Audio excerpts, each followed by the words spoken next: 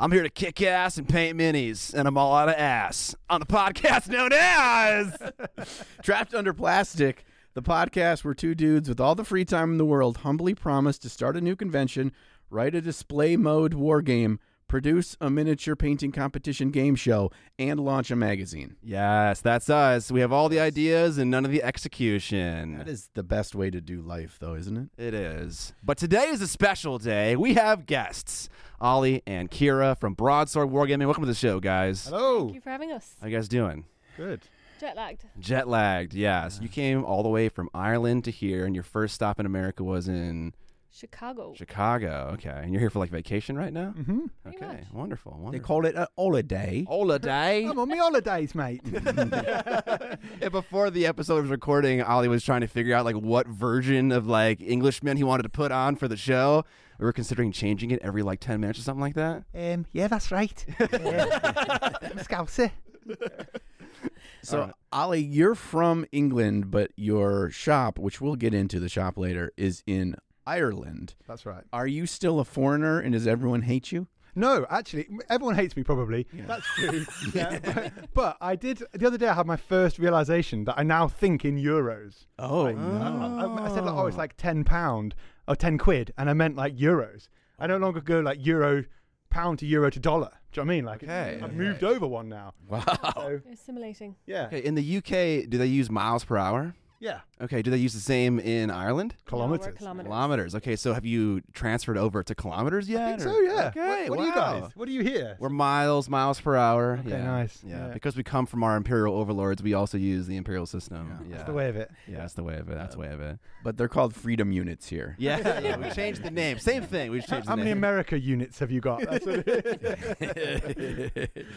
All right, so when we start each episode, we start with what we call the preamble ramble, guys. And so this is where we talk about whatever we want. And I wanted to start this off to give you the true American experience and how I do that.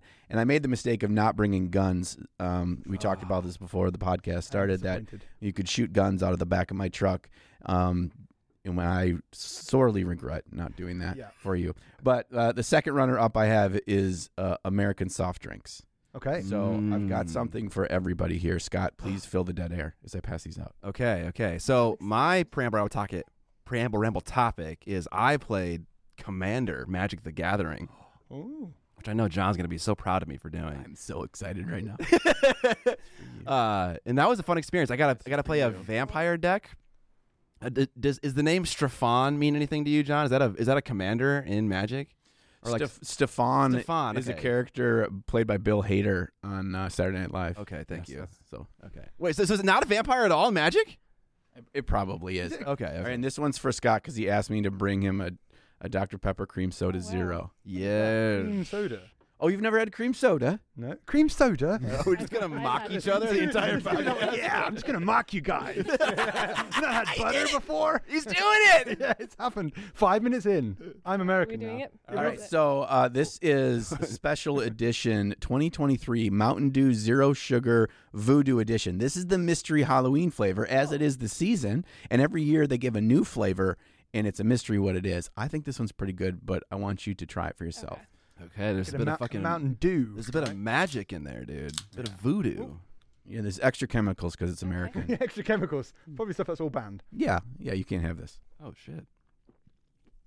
The cream soda zero is pretty fucking good. It's amazing, isn't it? Yeah, I don't mind it. I like it. Yeah. Wait, I would it's just definitely swap cherry? this out. It's a bit like a Dr. Pepper. It's a cherry flavor, I think.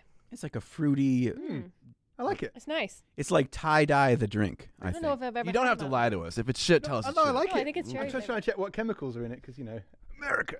This is what I've noticed about them, John. Is they're just very polite, and whenever you ask them opinions, like, oh, I'll do whatever. It's fine. I don't care. I can't sustain that for the next. If the longer we're here, that will fall. Right? Like, I can't hold that up. The politeness dissolves. It goes. I have to pretend to be nice. Right? The reality is, asshole. I do like that. Do you? Yeah, I like it. We had another mystery flavor drink the last day. What was it? Oh, it was like the Magic Coke one. Whatever. What was that? It was futuristic. Flavor. Futuristic Oh. Coca-Cola. The flavor was literally called Futuristic Coke. Yeah. And it was awful. It Just was, it tastes was like bad. tears and garbage. Yeah, just like Bitcoin and NFTs. Dow Jones. I know. The Dow Jones. All right, awesome. So yeah, about Magic the Gathering, I played Commander. It was awesome. Had a lot of fun. It was only 1v1, so it wasn't like the real Commander experience. Fake Commander. Yeah, so it wasn't the true experience, but it was a lot of fun. I got totally smoked. My buddy had this card that was an enchantment, and when he played it, it doubled the power of every one of his creeps. And so I had a chump block until I just died, basically. Because I was like, if I get hit once, I'm dead. Yeah, not good. Yeah, because like I think if you take 21 damage from a commander, you just lose. Yes. And so his commander was like strength 30, and so I was just like chump blocking with vampires until I was like, okay, Oh, no. I lose now. I had no removal spells to get rid of the enchantment. So Yeah, that's part of the thing in Commanders when you're playing with 4 people. You got if someone creates a problem, like that dude is a problem, you have 3 people. One person is all that's needed to solve the problem. okay, When it's just you, you're just hosed. okay, yeah. So, If someone else starts going off, right, someone else will step in. Be like, Yeah. I've got you, buddy. Yeah. And then you stab them in the back, kill them, kill the other guy, and you win. Are you guys big CCG players, big card game players? You do. You play a I lot. used to play a lot of Magic. Yeah. Okay. You got a lot of Pokemon, actually, didn't you? Yeah, you tried to teach me Magic once, and that was didn't the end of go that. well, yeah. You did one bit, you're like, I think whatever deck I had was really token heavy, and I was like, I'm going to have to do maths. yeah. No one not said okay. I had to do maths. to maths play and this reading, game. like, the 2 least fun things to do. Yeah. Yeah. It wasn't for me, yeah. You do Pokemon. Yeah, I enjoy Pokemon. Yeah. Just for the nostalgia, I think, more than anything. Sure. Yeah. And it's easy because it's for children.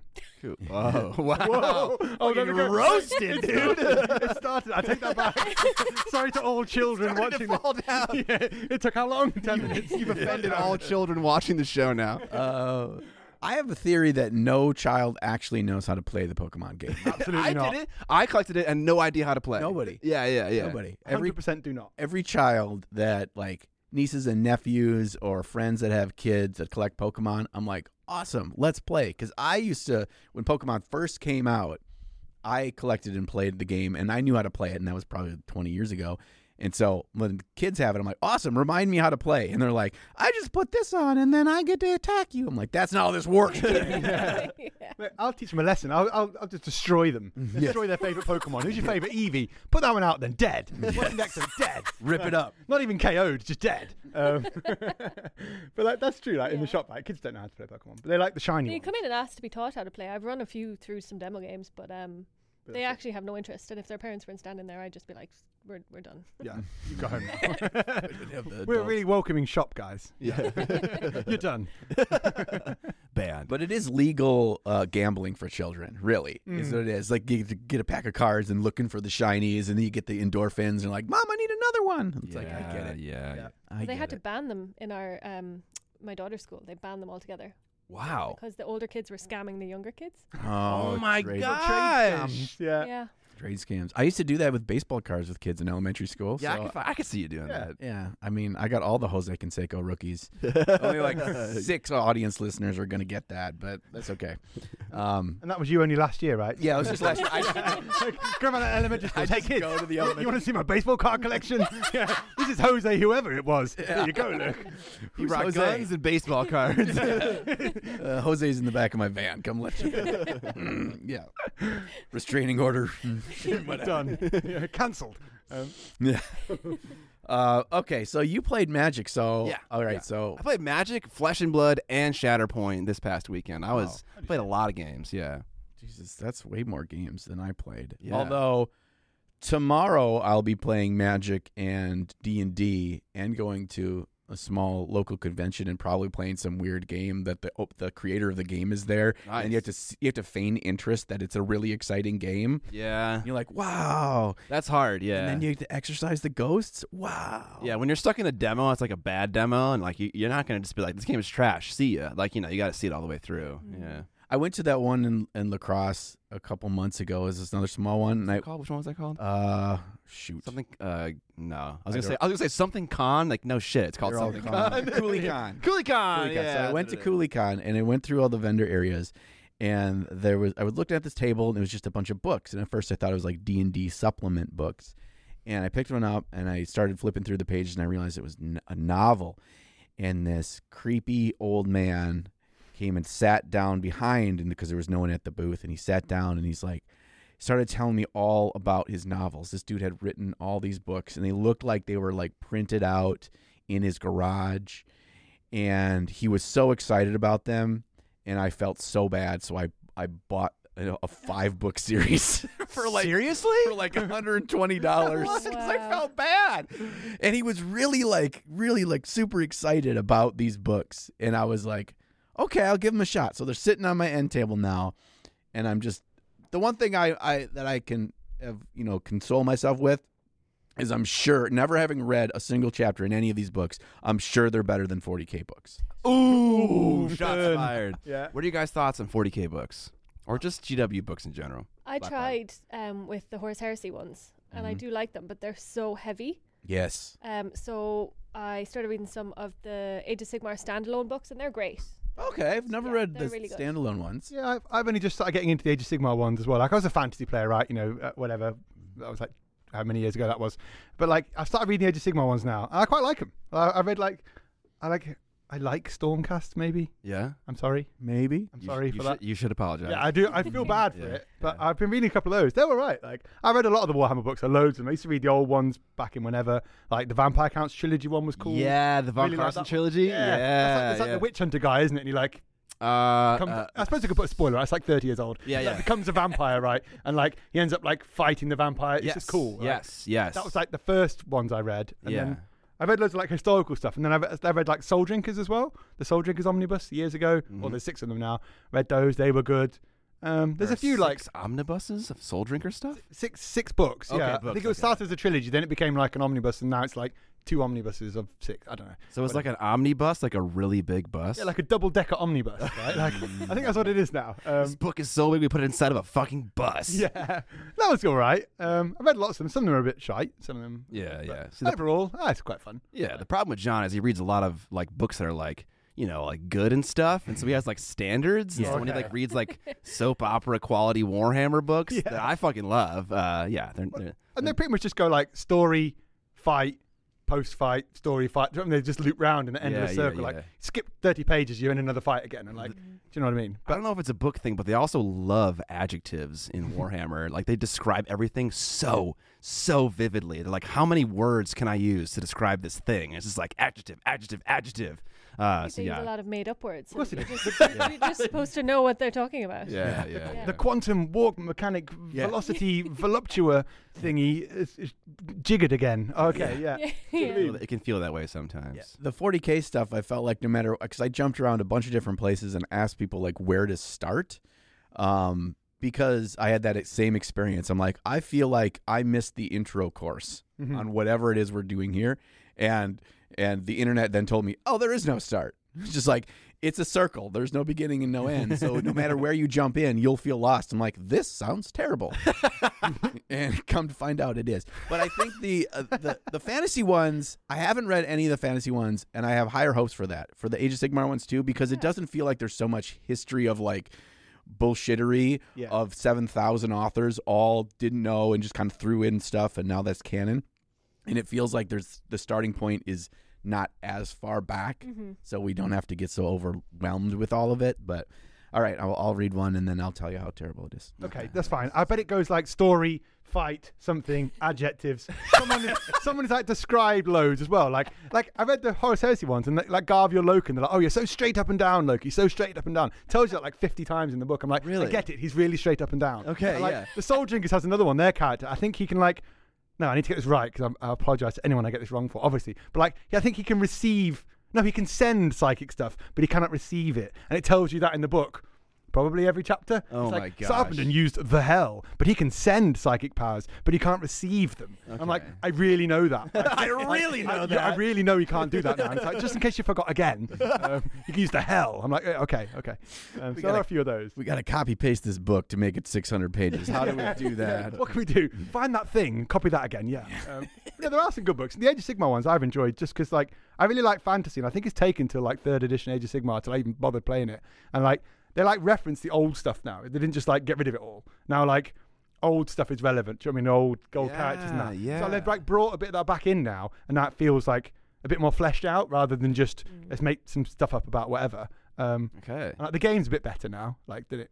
Age of Sigmar like version 1, right? Was like, God, it's so much like, better. It's who's so got the much biggest better, yeah. mustache or whatever? Like, Yeah, you win. yeah, Okay, great. right, My yeah. big mustache. There were rules like that for certain factions where if you Yeah. had like the longest beard as a dwarf player, you got to go first or something like Yeah. that. I don't know what it was. But it was Like, literally, it's exactly like who can shout "wow" or whatever. Like, yeah. stuff, like you know. I mean, that was pretty classic. I don't know if you guys grew up like going to games workshops, but like as like a 10-year-old, like the person who went first in a 40K match was the person who screamed "wog" the loudest.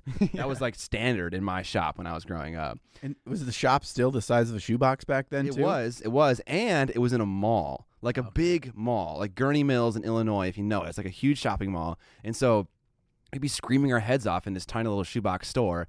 People are just walking by like, what the fuck is going on in there? They're screaming. I think that's a lot less sad than it's just like in a strip mall and the doors are closed. You're kind of right, actually. You're just by yourselves yelling.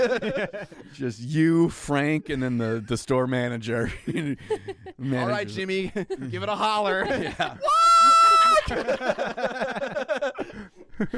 All right, how's the Preamble Ramble doing? We got more topics to discuss? I got How one. long does that go on for? It goes on for 30 years, I think. 30 Yeah. years. Okay, we'll all be as old as John by the end. Until we run out of things to talk about since the last time we talked. That is the rules. I bought a power tool for miniature painting, and it just came in the mail the other day. I bought a bench sander. So it's got a belt sander and a circular sander on it. And so this big sanding contraption that costs a lot of money, more money than I probably should have spent, for one purpose I bought it for. I bought it to smooth down display plinths so they're perfectly circular or straight or flat when you build up on the, like you're building up on the back. And so when you build on top of a plinth or you're cutting down in a plinth, and to make it super smooth. And so I bought that on a whim. And so now I kind of decided my shop in my garage, I'm going to end up just buying a bunch of shit that I use once every 18 months. A tiny little power tool collection. Yeah. Are you going to buy the tiny table saw? I mean, I looked at it after you brought it up. So I had this idea, and the idea has evolved a little bit for a video idea where there's these online stores where they make all this different weird, super niche equipment that's mostly for like scale modelers, for like trains and for like old cars and stuff like that. And there's a lot of super like niche equipment for that stuff. And Scott told me to buy the table saw, which it looks like a big table saw that just like Honey, I Shrunk the Kids was shrunk down to like the size of a deck of cards. I want one. Yeah, I know, A cute table saw. And you can just like put your little balsa wood strips through it and like, yeah.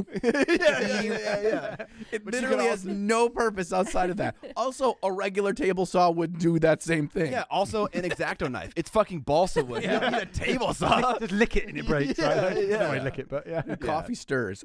So I was like, oh yeah, all right. I mean, I would get that from the memes. It was like $180, and I was like, I don't know if it's worth that many laughs.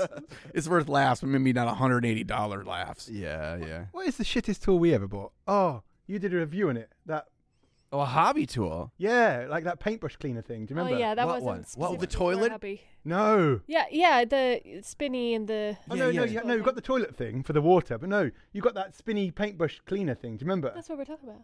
Oh. Oh no, it's not. Yeah. not. Yeah. It was actually it's for cleaning makeup brushes, but it's like a tiny fish bowl, and then it's an electronic gadget that you stick the brush in, and then it just spins it around really, really fast. So it's like a wash machine for your brush. Oh yeah, they use those. My wife has one of those for tea. Or like she has this weird tea that she puts the stuff in there and it mixes it really well. I should use hers to clean my brushes Yeah. and then not tell her. Well, the one I got was terrible. It just just doesn't work? It flung the brushes like.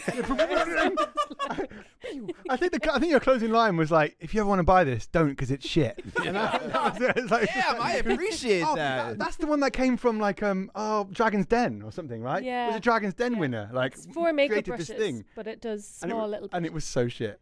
Okay, was I terrible. don't know if it was Dragon's Den, but they also I think maybe Dragon's Den sent me like a desktop storage thing, kind of like Frontier Wargaming, if you're familiar with that They brand. did the big wooden box things. Right? Yeah, but this is kind of more of like a permanent setup that has like shelves and stuff, but it was so useless and so not thought out. It was like two shelves, and like the width of them wasn't like double the width of like a Citadel paint pot, so it wasn't like I could like do like too wide, like so like they wouldn't fit, like it fit like 5 like paint products a shelf, and it was like 2 shelves, had like no storage, and like other things they added like made no sense. And I felt like really bad because I was like, what do I do with this? Like, I don't want to just lambast it like on a live stream or something like that. So I just kind of put it on top of some storage thing and forgot about it forever. Yep. Nice. Yeah. It belongs. Nice. Yeah. Nice. Thanks for that free thing. That was shit. I think I don't know if it was Dragon's Den. I don't want to throw him under the bus. I think a lot of those products that we see are just like repurposed, already exist and are already being made in China, and they buy them at 79 cents a unit, and instead of selling them for $5 a unit, they say it's the hobby version. They sell them for $12 a unit. Absolutely. You just described Green Stuff World's whole business model. Well, they steal it first. yeah. and then they go after you legally if you try to do the thing that they stole. Yeah. They don't even do the market research. They find some other small hobby company that found the thing on China, and then they're like, okay, that's ours now. And then they patent it so that nobody else can take the thing they stole. Yeah. That sounds like the history of England. So we Whoa. Slow down, guys. Shots fired. see. Ollie was worried about being an asshole on the show today, so I was like, well, just be less of an asshole than me, and you're fine. Well, I can go higher now, right? You raised the bar, right? Yeah.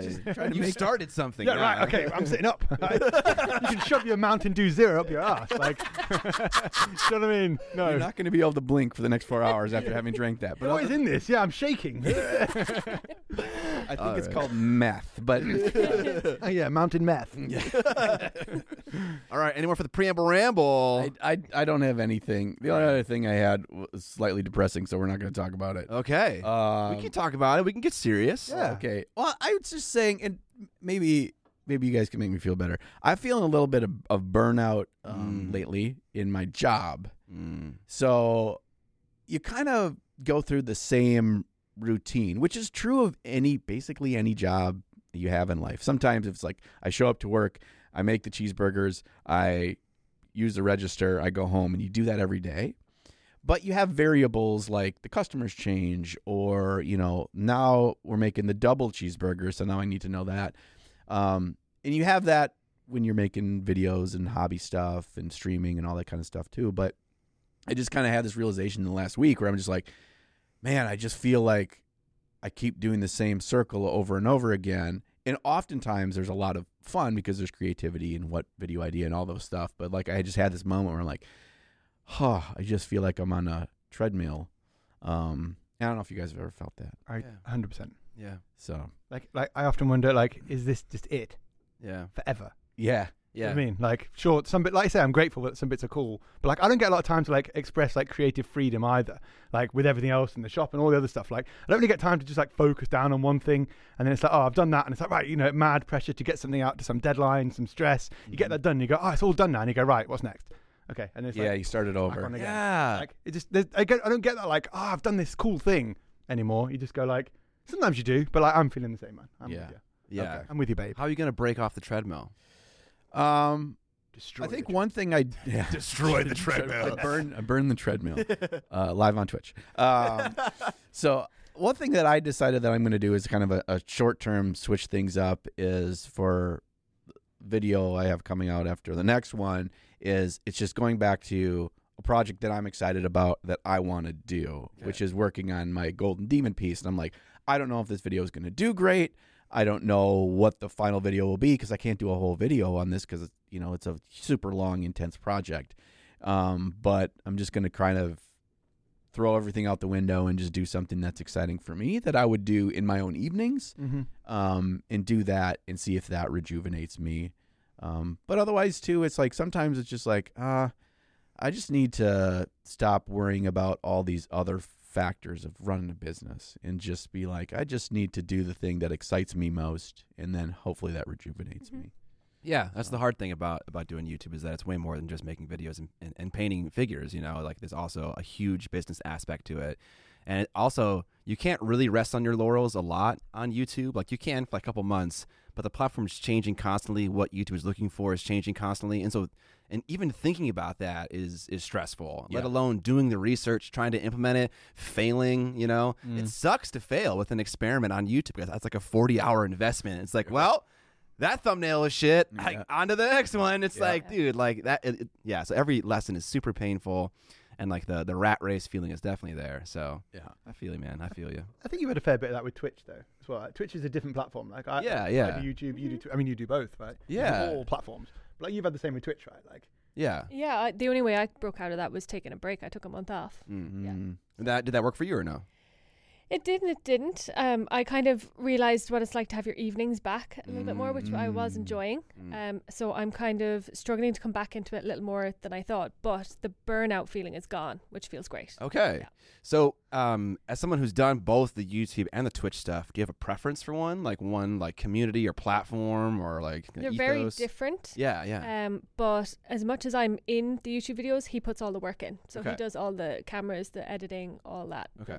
You know, You- so you that get that's on the burden of that is on him. Okay. So it's kind of hard to compare because not like Yeah. doing. Okay, I got you. Yeah. I got you. Okay. she sits there, gets wine and takeaways, basically. Oh, that sounds. I have to like- very I have to like bribe you in with food, basically. Do you know what I mean? And then Mm. you're fine now, aren't you? Like, Okay. you just sit there like, oh, my phone's down there. Can you pick it up? I'm like, yes. Walk around, Yeah. pick your phone up. Do you know what I mean? But I'm yeah. getting rinsed today. Yes. I told him, look, he's been arsehole 110%. I'll go. Not to me. I've got to go on someone. I don't know. I'm sorry. You're sitting right there. Yeah, it's you or Scott, and he's like slightly out of the way. So it's you. No, but I think that's it. I think like even I've seen that though. Like myself, it's one thing, but I've seen that with you as well. Like even just doing projects recently that you've like enjoyed again, right? Like you tried to do Yeah. that like combat patrol challenge, right? Which was just a disaster. We kind of came up with that live, so I didn't really have a chance to think it through. I was like, I can do, what was it? I said I'd be able to fully paint 4 combat 4 patrols in 4 combat weeks. patrols in 1 month. That's a 500-point army. It's a small 40K army. 1,000. Oh my. Yeah, it's like So 800 boxes. I Yeah, got it's a box, like yeah. 2/3 through the first one and went, I would rather die than finish this. What? Can we back this up a second? What in your brain was like, It's a great no, idea. not 1 in 1 week, not 2 in 2 weeks, but you went directly to 4. Like, let's see how the Yeah. first week goes. Yeah. It's because people said I couldn't do it, so I was like, well, Spite is your But then greatest they were right. motivator, right? Yeah. Me too. Me Yeah. too. So I feel that when someone's like, "That's not gonna work," I'm like, "Fuck you! I'll make it work." I will do. yeah, I'll do 8 in 1 little week. did I know they were right, and it made me want to throw all my paints away. Yeah, I think that killed it for you And Yeah. for a bit. Yeah, because I made bets with people, Yeah. so now I owe people minis and stuff. Like painted minis. Yeah, well, just Oh, one. no. Yeah. Okay. So, Oh, that still kind of feels bad. but there was a lot of pressure on that I, admittedly made myself. But yeah, I said no. I'm not even going to try for the next 3 weeks. Like I just would rather. Okay. So I said no. All right. And then I took out something new from a box and enjoyed it. Yeah, I started painting. Mhm. I think it was a orc from Age of Sigmar. It was great. Okay, a little bit of change of pace. Yeah, exactly. Okay. Yeah. All right. Well, we could honestly talk about YouTube forever, but before we do that, let's do a little bit of the what we painted in the last 2 weeks. When we start with you guys, what have you like hobbied on most recently? Like whether it's scratch building, even like buying a cool new thing or painting a model, whatever it is. Like what have you been hobbying on most recently? I was doing, what was it? It was the new something on Maw Crusher. The Auric Maw Crusher thing, the rhino thing, like Yeah. the big pig. The big cabbage. Yeah. Yeah, it's like a big Oh pig. no. Oh, no, you not got that Big Pig. Oh, No, Yeah, not the Maw big Crusher. Was it? Yeah, it's the pig one. Yeah. Yeah, it was a Gore Grunter. Gnasher or something like that. Yeah. Is there a but dude riding on the side of it, like standing up? Yeah, there's like 2 of them on Yes. each side. Okay, Yes. okay, I know I this built one. it without the side guys. Yeah, why did you do that? Just to make it easier. Okay, there you go. Yeah. There you go. Less dudes to paint. Yeah, Yeah, exactly. Good strategy. But I did the armor yellow, and I love painting yellow armor. But again, Wow, you and like 2 other people in the world apparently. Everyone always complains about yellow. yeah, I love it. It Okay. just we use is it Tamiya? No, not Tamiya. The rust effect. Dirty Down. Dirty Down Oh. rust effect on top of that is just, it's gorgeous. Yeah. And then a little bit of stippling with Rhinox side for chips, and it just looks amazing. Okay. So it was something that I knew I enjoyed doing, and I knew that I'm good at, so it sort of brought me back in. Okay, like a good layup. It's just Yeah. easy. Okay. Yeah. Yeah, I appreciate that. I do that every once in a while for a palette cleanser too. I'll just paint like a Greyjoy character in like an hour and a half, and it's like, Yeah. it's easy. Isn't that Dirty Down stuff just like pure magic? Oh my It god, I it's don't know what it amazing. is. It's Yeah. amazing. So the So good. the guy that makes it, he goes to different conventions, and he was at Nova, and so I got to talk with him because he has a booth there, and he goes to Adepticon too. And as far as I understand, the history of that stuff, it comes from prop making for movies. And he had I think it was like a Captain America shield, like true size, that he had put all like this verdigris and rust and all this different stuff on and buffed it off.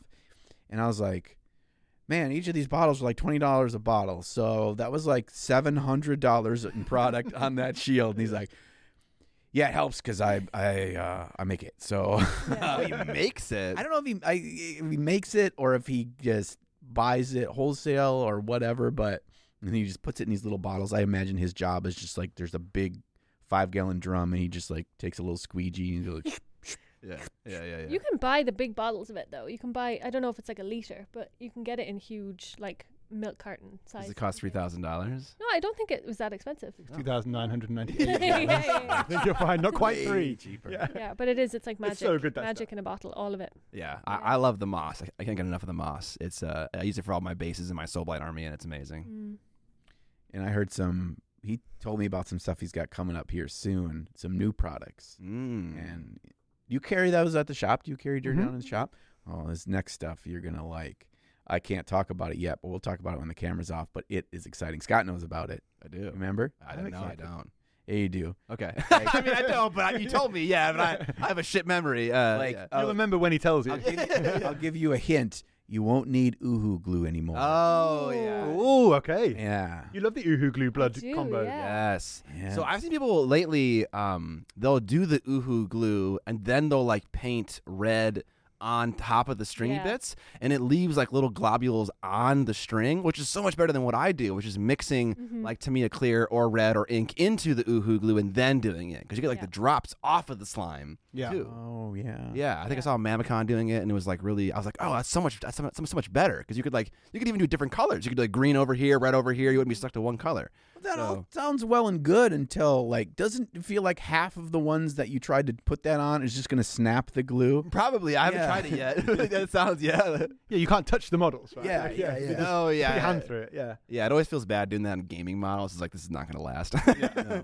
It's got to be strategically placed around the model in a spot that my hands don't ever grab it. Yeah, like on like the inside of something. The balls of the rhino. Do you know what I mean?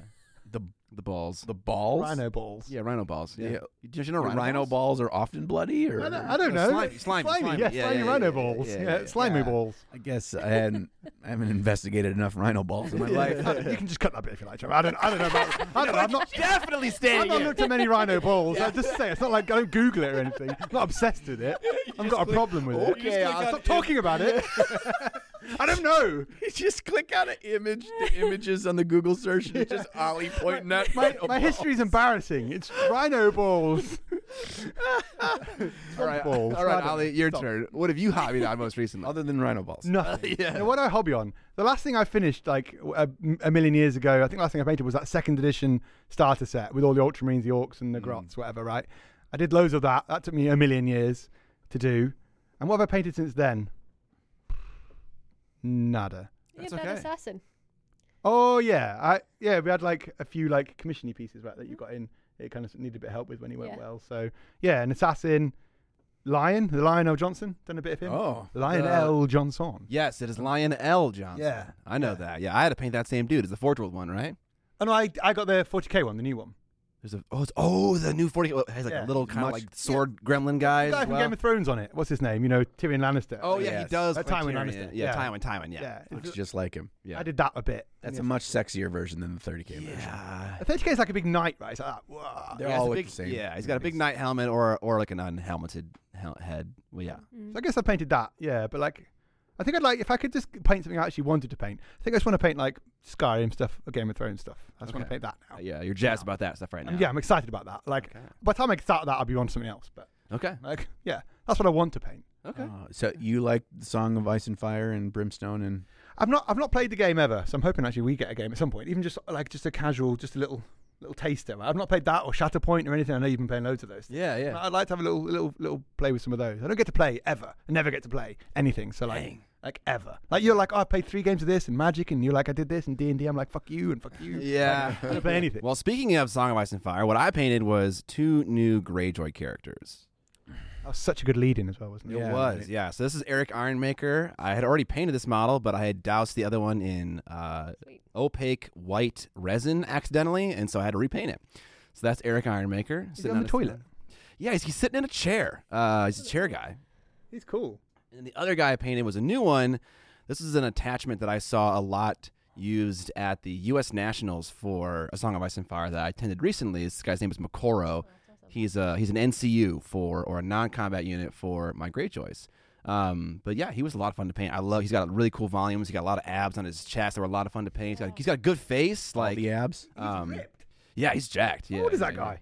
I don't fucking know. He does 1,000 sit-ups a day for 1,000 years.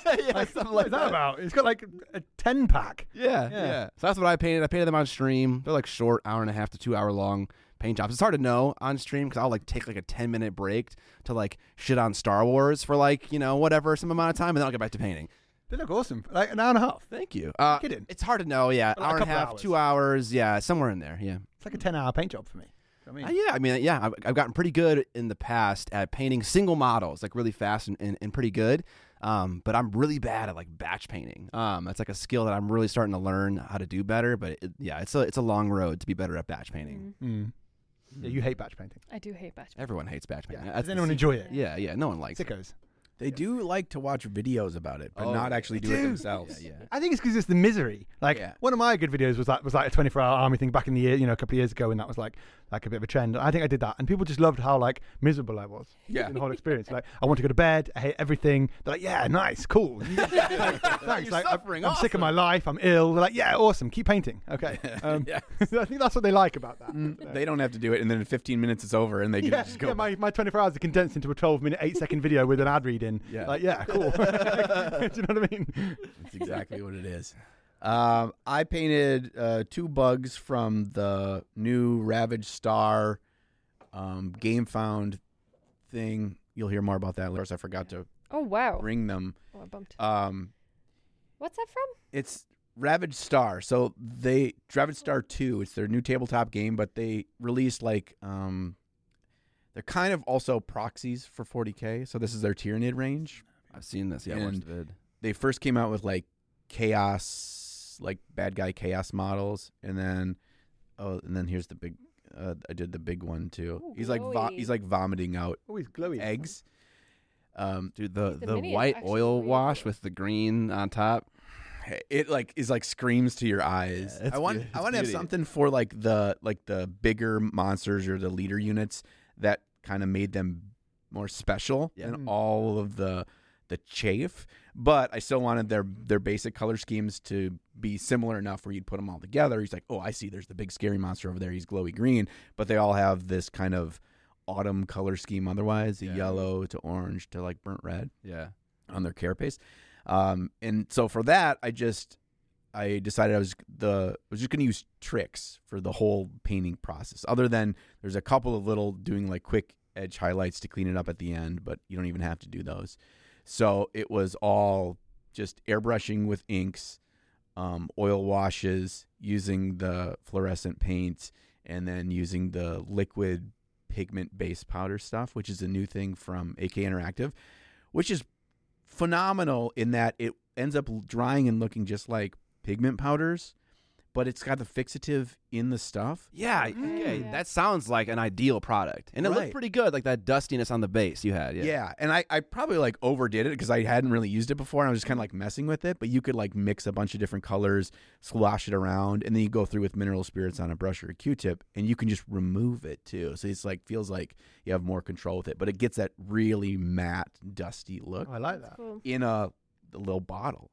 And they had like 8 or 10 different kinds of them, and they're all the kind of powder colors that we already use. So I was like, dang, this stuff is pretty cool. So it was just basically just using what we kind of label as hacks in mini painting that aren't using acrylic paint on your paintbrush and applying that. Yeah. Right? And so that's doing standard, yeah. So it was like doing that as little as possible. And how much can you paint and make it still pop? Because that's the biggest thing that I find is that when people paint stuff to look good on the table, to be really clean, like the GW box art, for most of us, it ends up looking boring because there's not enough vibrancy. There's not enough like color first, punchiness first, and cleanup second. It's more like I need to worry about cleanup the whole time. Mm-hmm. And when you do that, I just feel like I end up like looking at it when it's done, and I'm like, but when it's 3 feet away, it doesn't sing like I wanted it to sing. Kind of like in your recent video, what about your 40K or Age of Sigmar Escalation League, what Evan said, where he's like, looking at it now, my Stormcast at the table, they just kind of fade, because it's too dark and there's not enough like things that really grab my eye. And that was something Evan learned, which I'm like, I feel that so much oftentimes when I look at my stuff that I've painted at a gaming table.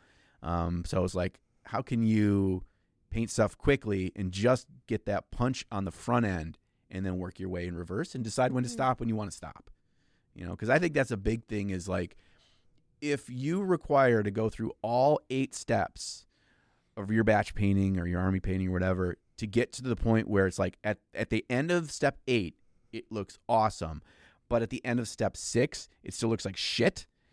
You're in trouble, because what if you don't go all the way through? Here it was like, after blasting it with inks in an oil wash, it looked solid at the table. And then I can play with it. How much more do I want to do? And I don't have to do it the same day. I can come back 6 months from now and go do those little edge highlights if I want to. Yeah. But it still looks good, and it makes an impact right away. So that was the premise of the video. Yeah, I feel like the last like it gets counterproductive, right? To like start on with like, you might put 10 hours into a model, right? And then you could put like 10 more in, and you get like 1% extra. Yes. Right? Like you just stop at 10 hours and go, okay, they look cool now. Rather than like, do you know what I mean? Your time starts to work against you, and you go, that's probably enough. Yeah. Like if I want to do more, just do it later. Yeah. Like, You shared a sentiment that was interesting that I didn't know until I did this escalation campaign, was that there are people that will paint an army or a unit or whatever to like a low quality standard by their standards, and then they'll come back to it and paint it later.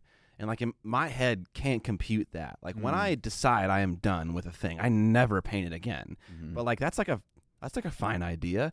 But like that's like a whole new thing for my brain to chew on. It's like trying to make a paint scheme that looks good halfway through. It's like, what does that even mean? And so I'm like, now it's like I think I want to try out and figure that out, because that's not how I currently paint. It looks good at the end, pretty much. Yeah. I think that it requires you, like you're saying, to think about that before you start. Yeah. Right? Because otherwise, if you're like, okay, step 3 is paint all the belts and pouches and bullshit, I was like, fuck me. That's going to take so long. And I spent all this time, and I look at it at the table, and I can't really tell I did anything. So yeah, you gotta make that biggest impact in the front end.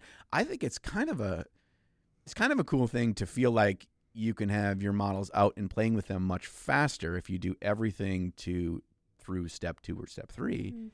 But you have to be okay with that. Almost like a mental thing. You have to be okay with saying like, okay, I want them to not just look like gray plastic, and then I can decide to, one unit at a time or one hero at a time, go back and do it. So Yeah. What do you guys think about that idea? I don't have an awful lot of experience army painting at all. That's okay. Like, but what are your thoughts though? Just to So kind all of my face value. models look terrible until the last minute. Yeah. Okay. Same. Yeah. Or I'll do something really stupid, which I did that orc, which is I'll paint all the fun bits first, and then I'm left with the really boring bits, and then it never gets finished. Yeah, I feel you on that too. I did that. I tried one time. I did the opposite, where I painted the base, the boots, the back of the model, the torso, and then my favorite part, the face, last. And that was like, it was interesting because like my hobby joy was like flatline through the entire thing. Cause like, I was like, yeah, this base is awesome, but it's a fucking base. And I was like, at the end, I was like, oh, this face is so much fun to paint, but I'm like kind of low on creative fuel, and so kind of just flatlined. Yeah. Whereas normally it's like, it's like all the way down to the bottom. So yeah, I don't know if I'd ever do that again. It wasn't a terrible experience, like kind of starting with the base and stuff like that, but it was just interesting. I think you're doing it, for me anyway, I think you're doing it the right way, because the start of the project, I'm most excited. So I want to do the things that excite me most at the beginning, because I feel like I'm going to do my best version of them. Yeah. If I do it in reverse, I'm just like, I just want to be done, and now the face looks like butts. Yeah. So I'm not going to care. I think the way I should be doing it is like base everything, base layers first, that kind of thing. But I don't. I'll like fully completed the armor, including the dirty down and everything, before anything else was even touched. But it kind of did work, because I was like, this already looks great, so I'm going to Yeah. Momentum will see you through. That's what I find, because when I'm doing all the little details that you're not even going to hardly notice anyway, at the end, I'm like, but I really like all the work I've done so far, so I'll just use that momentum to try to get me to crawl across the finish line and finish the model. Yeah, that's the thing. Each small part of the model you finish is like a little success, and so it helps you to get through the other parts. That's why I paint each individual part like one at a time when I paint like a single model. Yeah, I suppose you want like maximum hobby joy at like the bits that mean the most, right? Yeah. Faces, chest, whatever bits.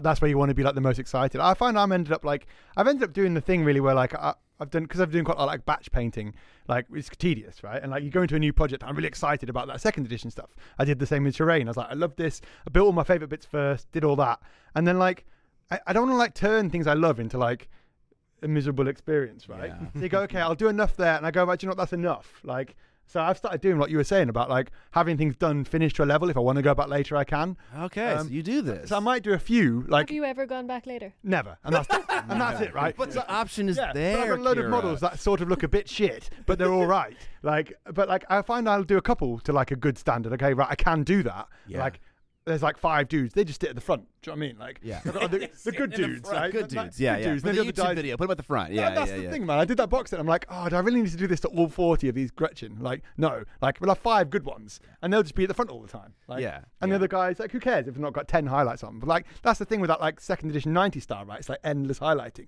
I'm sat there doing it. I was like, this looks awful. I thought I've ruined everything. I did a load on a couple. I was like, oh, they look awesome now. Yeah. But like, it's really time consuming. So like, I'll do enough, and I don't want to like ruin it and hate it. So I'll just come back and do more later if I want to. And like, maybe I do go back to that stuff. Maybe I don't. But like, the option's there. Yeah, Right? yeah. And, like, and then move on to something Yeah. else. Right before like I'm at the bottom. Yeah, I'm going to throw a friend under the bus a little bit right now.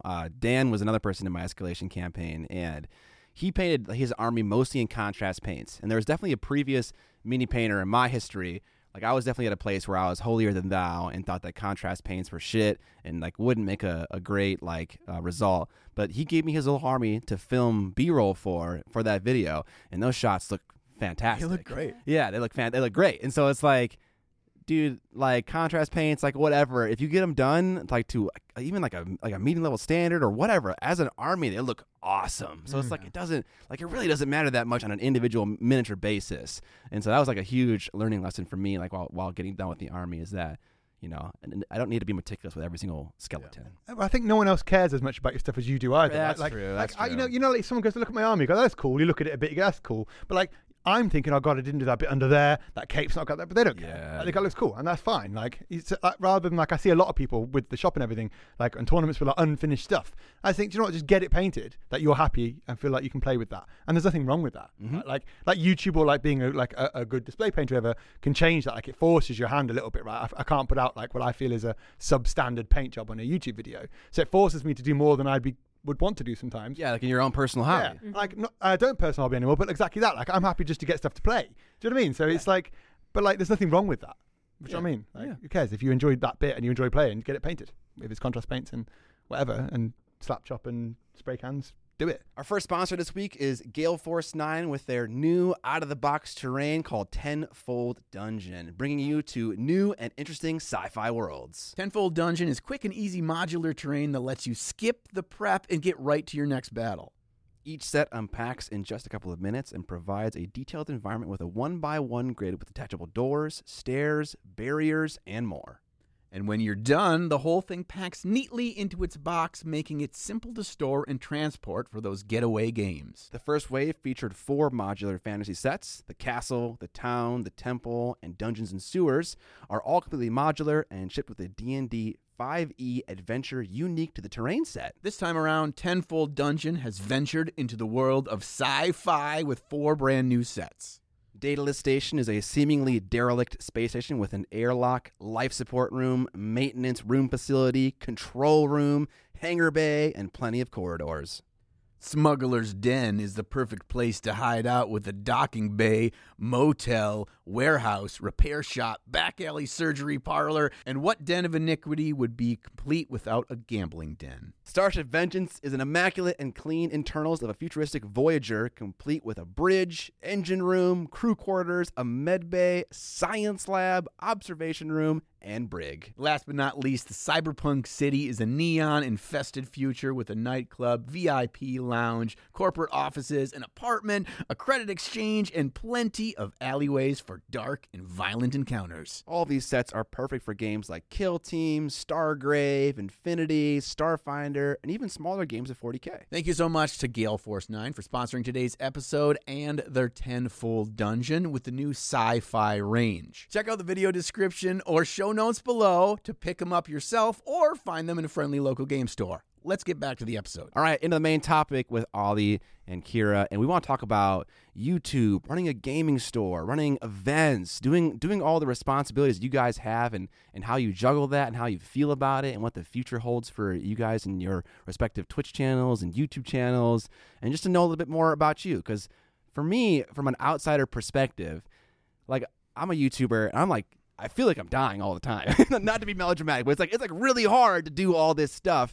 And then I think about running a game store, and then I think about doing the other responsibilities that we'll learn about later on that you guys have. And it's just like, dude, how are you not a husk of a human being? Like, you're like, both of you, like, seem to be joyful and pleasant to speak to. Like, when I'm in a bad place, like, I'm a cunt. I'm a miserable person to speak to. Like, I have a very hard time like masking my emotions if I'm not doing well.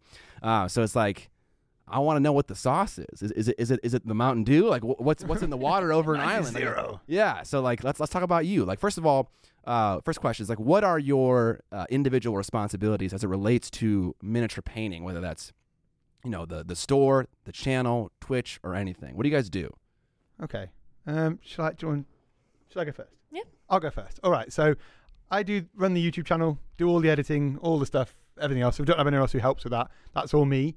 And as far as YouTube goes, you like feature in them more than anything else. Yeah, right? exactly. Like, you don't do any editing or anything else, or like use cameras. So that part all falls to me. The shop was like my thing to begin with. So like the money in and the time in for the first year was all me. Right, you worked another job, and then you've come into that a bit later on now. So you do a lot more, but you can go through that yourself. And we've obviously got the kid at home. We've recently started doing distribution for like Kickstarters and stuff. And I only until recently was working like 24-hour care shifts in care jobs. So I'd go to like 10 a.m. till 10 a.m. working in social care. How recent was this? Like a year last ago? shift was like 6 months ago, Wow. March or something. Okay. The shop's been running for like 2.5 years now, and YouTube's been 4 now. Just hit 4 years. Yeah, so there's quite a lot to like juggle, right? Yeah. Do you sleep? No, Okay. I don't sleep. That's the main trick, I think, is don't sleep Don't at all. sleep. And you do a fair bit too, but you go. Yeah. Yeah, I take on most of the shop responsibilities. So I Okay. would be like the general manager of the shop. So Okay. ordering, the stocking, all that sort of stuff, and Okay. any of the admin. You look after the admin for any of the YouTube stuff, sponsorships, that kind of thing. But shop admin and everything that entails. Do you do like financing, like balancing a checkbook and No, so we have the accountant that does most of that, but you still do like the pay slips. Yeah, so I'll do the accounts and like send them to the accountant. Do you know what I mean? It's like Yeah. this, we just did like last year's taxes, whatever. Like that's like that was a couple of weeks. Yeah. Particularly as the business has evolved, like that element has evolved with it. Right? There's no like set thing. Right? Just do this.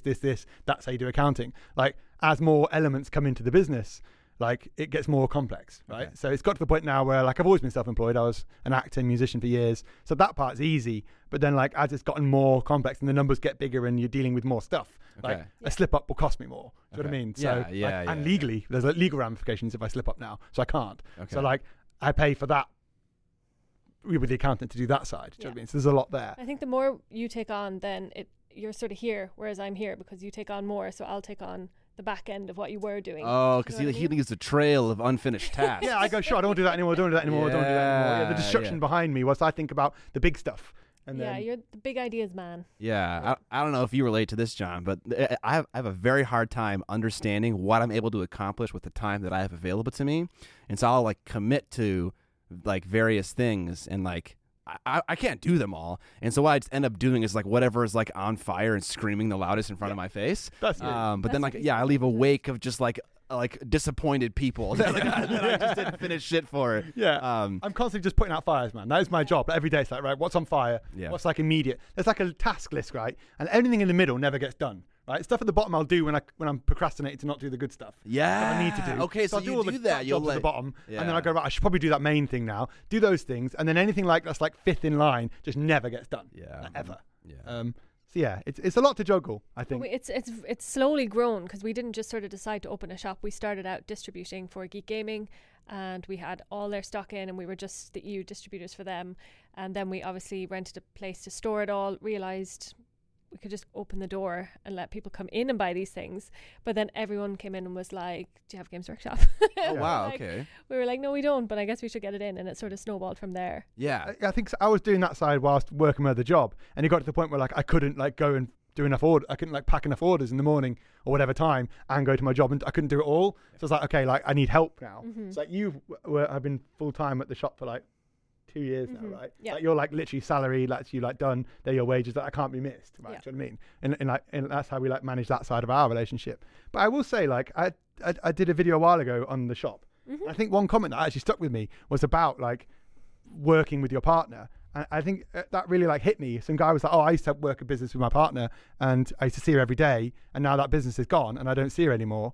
And like, actually, like, I think we work really well together. Yeah. And like, I would miss that now. Like, Yeah, if we we're a weren't really working, good I team. wouldn't see you ever. But I think people would be surprised. Like, I know when I worked in a pharmacy before I worked here, but everyone was like, oh, you're going to work with your partner.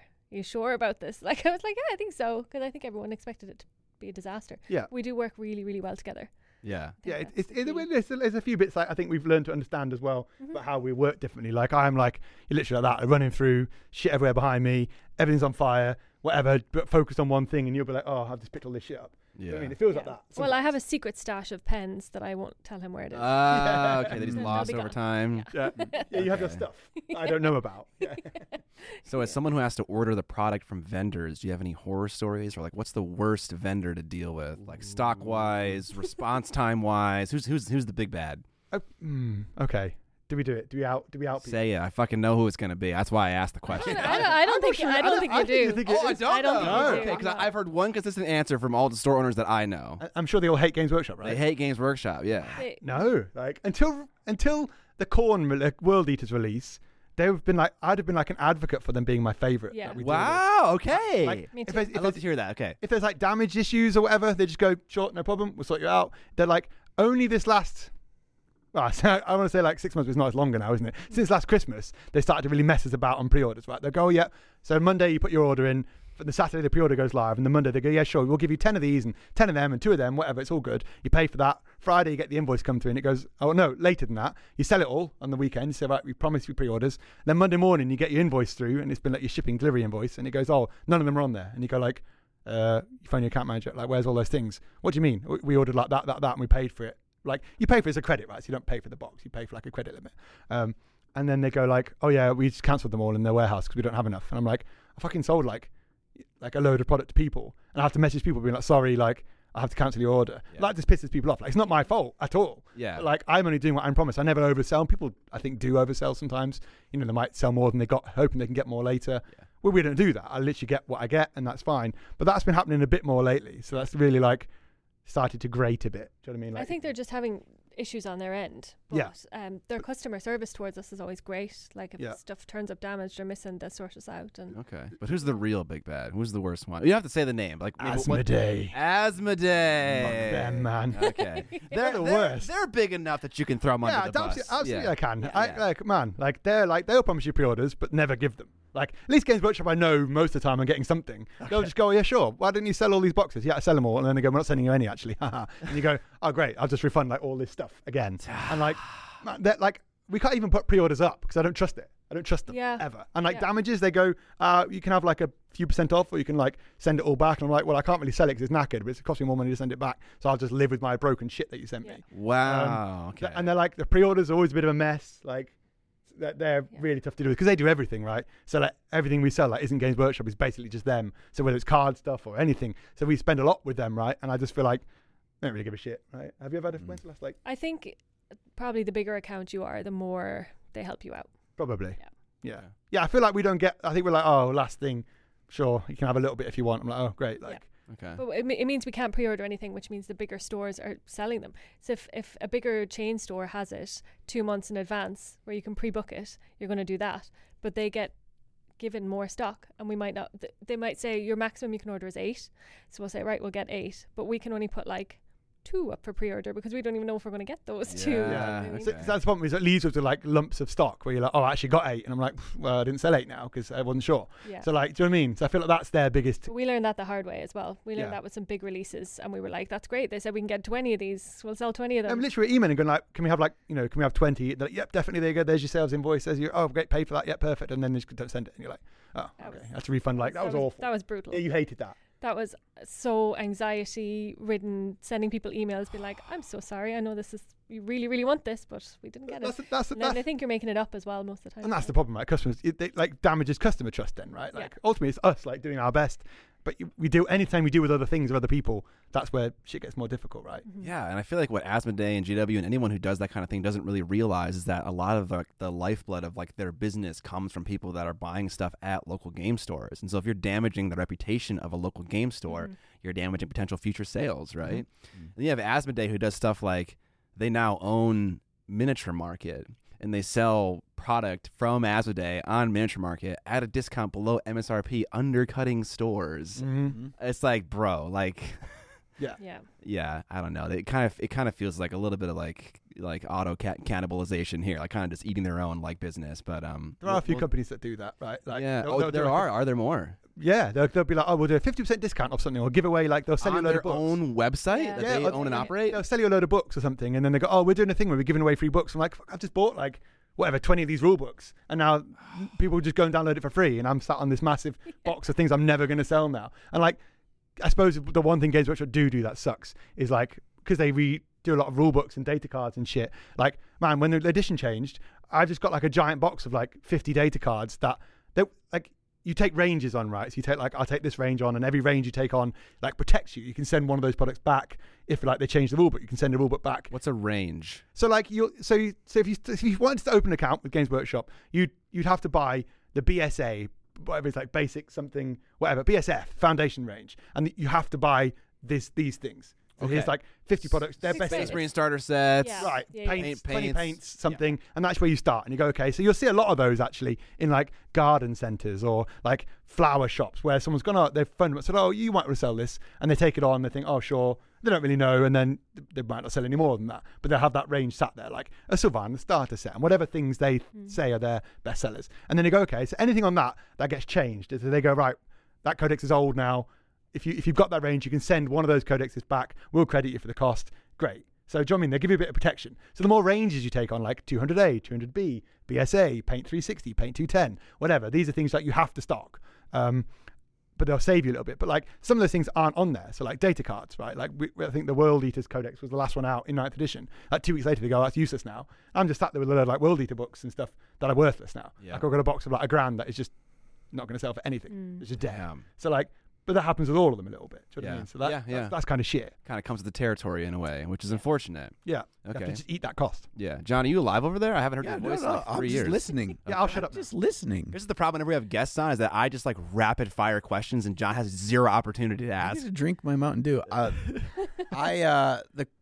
The question that I had was, so the name of your YouTube channel is Broadsword Wargaming. Broadsword Wargaming, and you on Twitch are known as Kira Elvenblood. Elvin. It was Elvin something, and I couldn't remember. And I was like, is it Elvin Butt? Is it Elvin Wings? That'd Is be more it sense. Elvin? I like that. It's not too late to change it. And the name of your shop is It's Broadsword Wargaming. Broadsword. Is it too late to change the name of your shop and your YouTube channel to Broadsword Wargaming? Broadsword. I mean, it feels to me like it's just it's like your name, but 10% better. Just saying. Yeah. I I've got a mean, broadsword. Who was the guy who did the Hero Quest video? Do you remember that? yeah, that's the guy. Yeah. That's Forget his the guy. name. The like bearded guy. Whatever his name. He's like the gargoyle. Bardcast, Bard, that's it, something. bearded bard or something. Yeah, He's like yeah. the gargoyle, the greatest game ever played. Like, Yes. that guy. Yeah. Yeah, Him. and that's where every time I see the name of your channel come up on my subscriptions, I'm just like, all I say here in my head is Broadsword. Broadsword. So that's take that nugget with you as you leave today. I'll take You one of know? your nuggets. How do you spell that? It's BRODESODE. Broadsword. Broadsword. Yeah, I could do that. Yeah, and then what you do is then you have to track down, probably on eBay, the old original Hero Quest card for the broadsword, and then you like frame it and put it on the wall in your shop. I as have broadsword. that card. There you go. It's this is fate. This is destiny. Yes. This is all. Yes. Yeah. But that's your new logo. Yeah. Yeah, just an the old sword card. card. Oh, that's way cooler. Yeah. Where were you like 5 years ago when I Sorry. started this stupid shit? Thinking up shit names.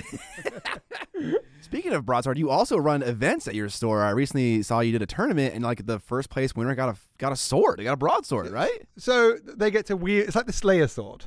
They don't get the sword. Yeah, they They get get the to sword. wield the sword. Oh, they like- get the sword at Golden Demon. Yeah. Do they keep it? Yeah. Well, I haven't got that much money. Fuck that. That's like, I can't afford to give people swords. You get a Not selfie handing with out it. swords willy-nilly. What is this? I thought Yeah. they got a sword. Yeah, I'm sorry. Yeah, you get a trophy with a little sword, but that's Okay. that's as good as you get. Get fucked. What are you doing? You're throwing me under the bus, man. Imagine Golden Demon. You want a Slayer sword after all that work, and they fucking take it back. I'm not Games Workshop. No. It's fine. It's a totally different thing. But I'm imagining that people be so fucking livid. Yeah, That'd right, be okay, hilarious. I'm gonna have to do that now. Then you've done that now. Next Yeah. 40k event, I'll give away a fucking sword. Yes, okay. It'll be tiny. It'll be fine. a little like a paper yeah, cutter no, paper thing. one. Yeah, Paper knives. Short Yeah, no, we did. We ran short sword, shit sword. Yes. But no, we ran Ireland's largest 40k event again, breaking my own record by one. And Nice. yeah, I think it's like 60 people. We run it in a 60 hotel. people. We Yeah, run which it in a hotel in the same town as our store because it's too big for Yeah, us. it's like a big convention room, a couple of convention rooms. Like, actually, now I've outgrown that place. I think I could do 80 quite comfortably now. But like finding a venue that isn't like 1,000 people. Do you know what I mean? Like the gap Yeah, between like yeah. 60 to like, Oh, it isn't like, yeah. oh, we'll just do 85 tables or whatever. Like, that's like, doesn't exist. It's now like, you either need a giant place that costs you like 10 million grand a day or like no bigger. So, don't know. I said if I sold this one out and had a reserve list, we sold out in like 2 days. Like, Wow. if I had a reserve list again, we had a reserve list like 20 odd. I said if I had, this is the second in a row that's happened, I was like, I'll go bigger. But now, like, got to find a bigger place. People love it. Like people are already asking, can they be put on a pre list for the next one? Wow. Pre. Yeah. A pre list. 3 pre. The Four pre's. pre broadsword. Shit sword. Yeah, they've gone really well. The last one was the smoothest one so far. Okay. There's a lot of learning with each one. You Yeah. know, we had our friends come over from England that run their tournaments. They helped us with the first one because they had the experience. But yeah, people love it. I think as well because it's in a hotel, people can stay there and drink and have a good time. There you go. Yeah. And you've put the effort into the quality, so the mats are great. The terrain is all matching. The terrain is great. Like, Yeah. So you had to find someone to paint that stuff and like put it together and commissioned it. yeah, Oh, you did it. Mate, me, I just You sprayed. you painted and assembled 30 tables worth of terrain. Yeah. believe me, it was not easy the first time. Oh no, I You know believe what- you. You didn't say know anything. what I the- believe you already. It You was know the circles. Yeah, oh yeah. So we didn't have enough of the little circles that you need. What was it, rough terrain or Something something? like that, yeah. So it was us like 3 a.m. the night before. You were cutting it out of foam. I had a balled up thing of tin foil, texturing it like this while you were spraying it out the back. It was awful. I sent you home and I was like, I'll just be done in a bit. It's like 6 a.m. I was like, Jesus, put this train out. And it's like, right, event starts at 7 or whatever. I was like, oh, great. Yeah. Here I am again. I didn't go to bed. Okay, Like- do you guys feel the same way as well? Where it's like, my wife will be like, "Are you almost done like editing that video?"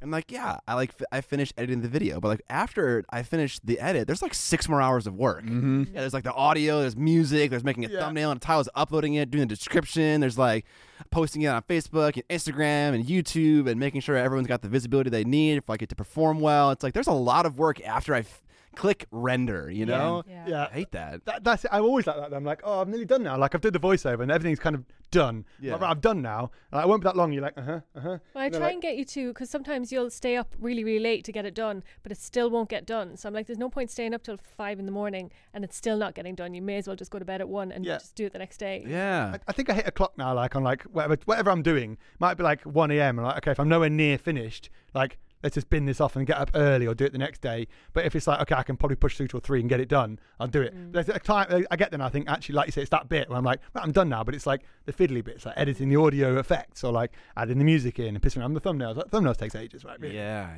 And that's like I can have the best video in the world, but put a shit thumbnail, no one's going to watch it. So, Yeah. so that's where like that's where the money bit is, isn't it? That's what you need to like Yeah. stick your money into, like your Yeah. time into.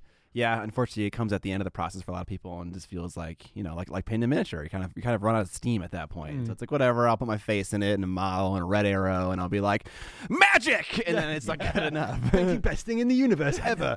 Ultimate evil, realistic thing. Like, yeah. I never thought of that. Just saying magic. I bet that would work. It would. Yeah. Little sparkles too. Yeah. Right. We'll all do a video and we'll just put the same title, like magic, and we'll see what wins. Like, Sounds like a good idea. how do you win the internet? I want to do that. Okay, yeah, that sounds like a good solution. But you do a bit of like, quite a lot of other bits too, right? You do like, you had the Kickstarter, you got like the miniatures, you've got like loads of stuff going on. So like, you get the same thing, right? Surely?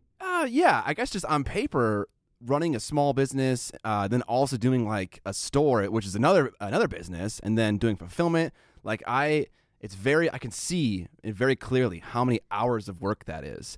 Like when you think about running a podcast, it doesn't seem like a lot of hours of work. But it really can be a lot, but it's like sneaky. It's like I'm going to spend an hour dealing with sponsors, writing scripts, making sure they approve of them and things like that. And then it's like, oh, okay, I didn't even realize that was time that I lost. But like when you mentioned that you had to deal with like some thousands of boxes of a Kickstarter campaign to fulfill that, like I could feel, for me, that's an entire day gone.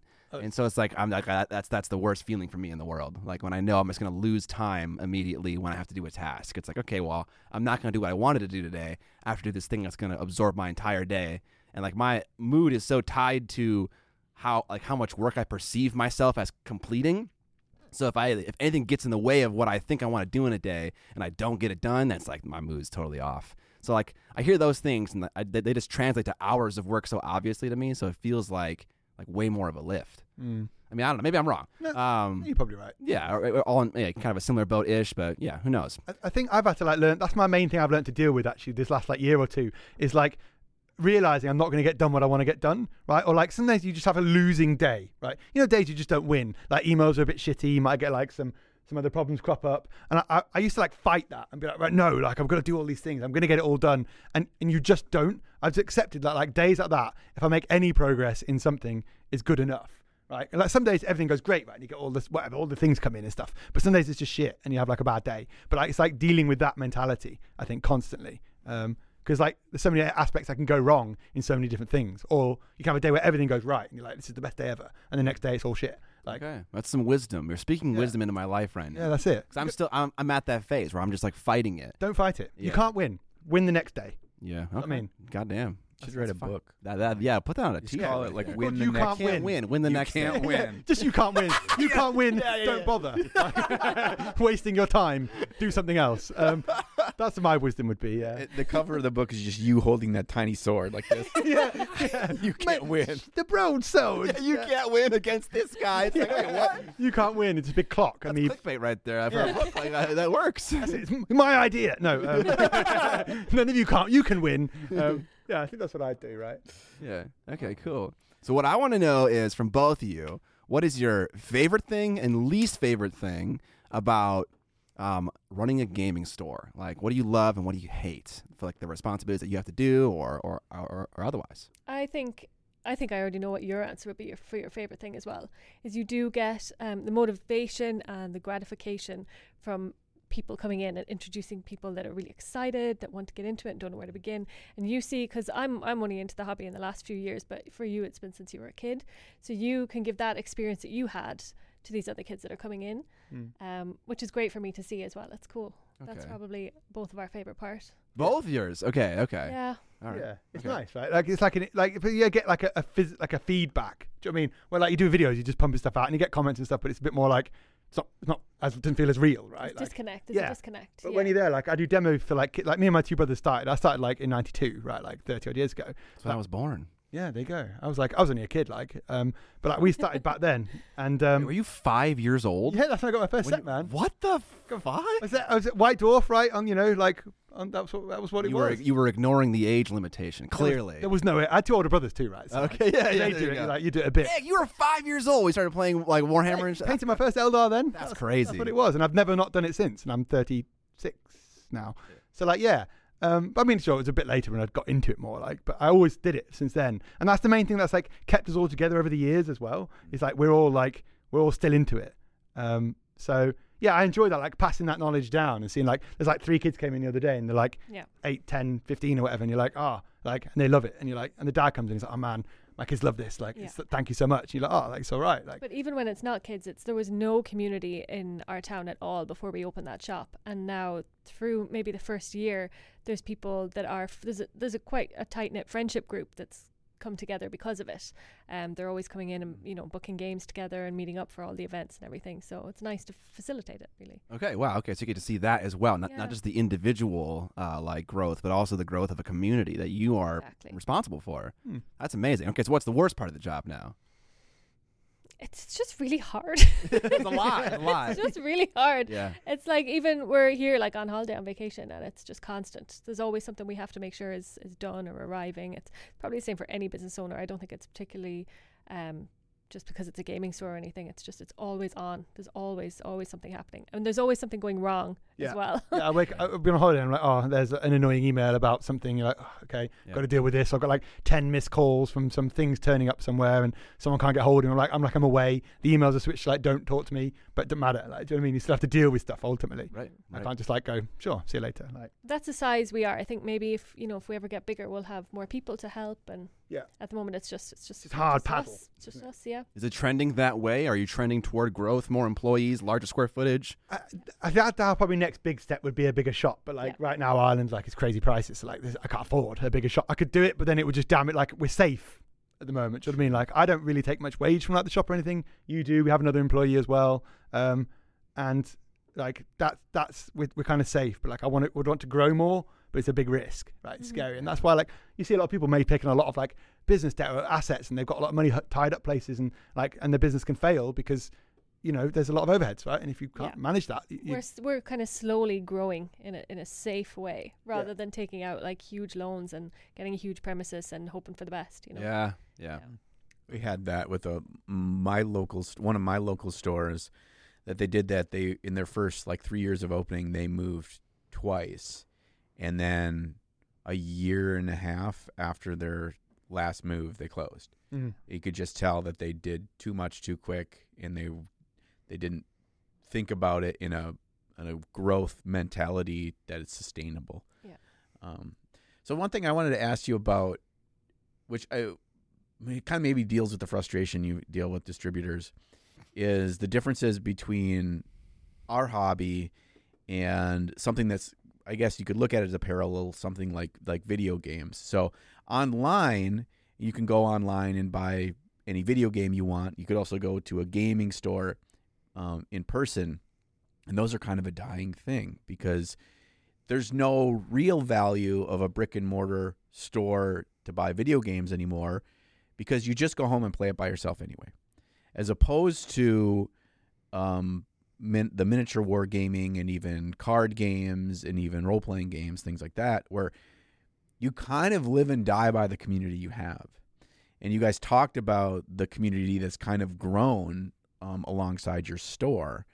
Do you feel like that you have an impact on how many people play, or you're just bringing them together, or maybe a little bit of both?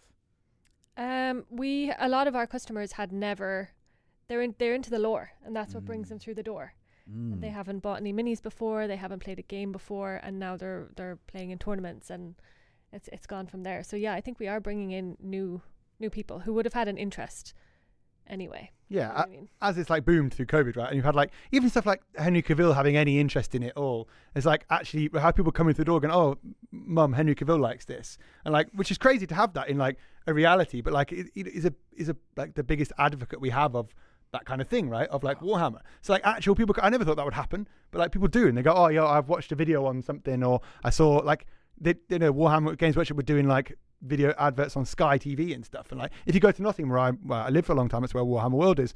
On the buses, side of buses, it's there. And like, for whatever, slightly off topic, I guess, whatever people like say about them, like they're the ones plugging money into the industry, right? I think everything else filters because of their input, and they're so big, and they're the ones spending. I don't know how much it cost to run an advert on Sky TV. Like, I'm guessing a lot, right? And like, I couldn't afford it. Do you know what I mean? So like, they're doing it, and like, and then at the same time, like what we bring to the community is like, people are interested in it, and we can introduce them to it, and then you introduce them, and they introduce their friends, and then they make a friend with someone else who wanted to play it, and they kind of grow it themselves. Then, right? Like I can't shape necessarily what's popular, but like 40k, Magic the Gathering, Yu-Gi-Oh are probably the things people play the most in the shop. Like Age of Sigmar, not really, but then other people play like Lord of the Rings. There's like a little group that play that now, and like they get interested and they introduce each other to games. So I might do like an open demo day for Marvel and Star Wars, and come and have a go at whatever you like. I'll run you through what I can, and you play it yourselves. And then Marvel has really taken off, and it's because we ran a couple of demo games days, and the people who were always coming in for 40k were like, "We'll check out this other game system," and it just has kind of snowballed from there. And there's been a transition from Magic people now playing 40k, and one does it and goes, "Oh, I'll get a split starter set," and then that happens. So like it kind of grows like organically, but you know we can have an input in the beginning of that, and I'm always there like. Honestly, not like a pushy salesperson. I'd never sell something someone didn't need. Like, if anything, I probably should like sell more, but I don't. Do you know what I mean? Because like, I don't want someone to go home and be disappointed and say, "Oh, I wasted my money." Like, I'd rather someone go home and be happy with that, because that's the altruistic hobby part of me. That's the reason I started the channel and started a shop. Is because I was a kid and people don't have that anymore. That doesn't exist anymore. So like, give people that. That's why I do it. Really. Like, you know. That's amazing. So I think everyone knows that probably your biggest seller at a wargaming store is probably GW products or Magic the Gathering. I don't know if you actually carry like those cards, but I'm kind of curious what's like second and third place for you? Like what company, what game system, what hobby product? Like what are like some of your bigger sells? Trading cards. Trading cards? Yeah, Magic, Yu-Gi-Oh, Pokemon, all of those. All of that. Okay. But for like the actual miniature wargaming or painting hobby, what's like second, third place? So like miles ahead is Space Marines, right? Right. Then then it pretty much sticks to 40k. Like Age of Sigmar, pretty quiet. Goes occasionally, but then like we try our best to get everyone into Age of Sigmar, but it's 40k that people want. But like paints, hobby products, paints. Like we stock. What do you do? Vallejo, Duncan's ones. We do G-Dub ones. We started doing some like a little bit of Army Painter, a bit of like the Express paints, paints, man, cards, effects, Space Marines. Yeah. That's like, because I guess everyone uses paints though, right? No matter what you're painting. Yeah. So like it's like global, whereas like you might not be into something. Okay. As a game. Is it mostly Citadel products, or is it also like Vallejo or other stuff? Vallejo a good does well. mix, yeah. I think when the Duncan stuff was like newer out as well, people were quite excited to get their hands on that. And like with it being in the EU, like we get like stuff. Vallejo is cheaper for us. Yeah, like we can sell Vallejo cheaper than the UK because we're not paid any imports, right? But our Duncan's more expensive because it comes from the UK, so we pay imports. So like anything European, we can normally do a better price, but anything English, we get like stung a bit because. So you have to put in a bigger order then, but then you sat on more of it, so it gets harder to stock a range. So it's like it's where you invest your money. We're always trying to come up with new hobby products to stock. Like we've got Stillwater on the way, just all those little things because people want them. They just always add them in. Yeah, like diorama stuff. Yeah, anything. Okay. But that's exciting though too, because so many of the great hobby companies are from the EU.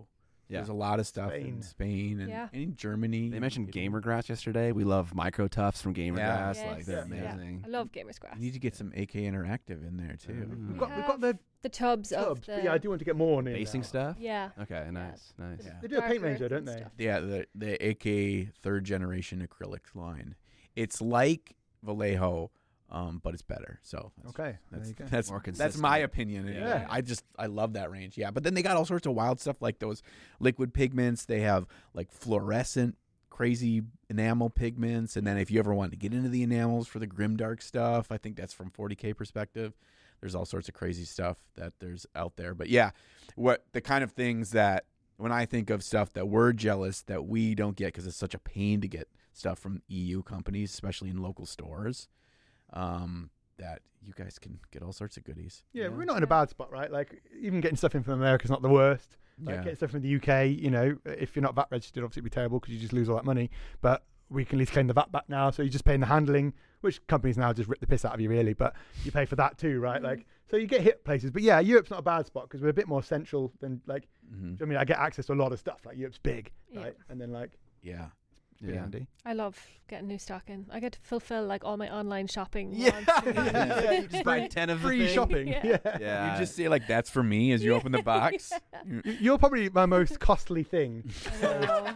Absolutely. I know. Like, You're the biggest expense. yeah, you go like, oh, I'll do this four combat patrol painting challenge. You just like look at me, and I'm like, okay. Expense it. Can I take those Dark Angels? Yes. Can I take that? Yes, yes. And I go, I've got no fucking stuff to sell. And then like, I go, I had 10 of these, and you've got 8 now. Why? Oh, I took 2 paints off there and one of these, and like, Hey. steal all my brushes, steal everything really, don't I you? kind of want to start a game store now. Yeah. so- Right. No, you want to go out with someone who owns a game store. Oh, that, yeah. Free. I'll ask Amber to do Yeah, it. yeah, get into it. Free stuff then. Yeah, okay. Yeah. I like that.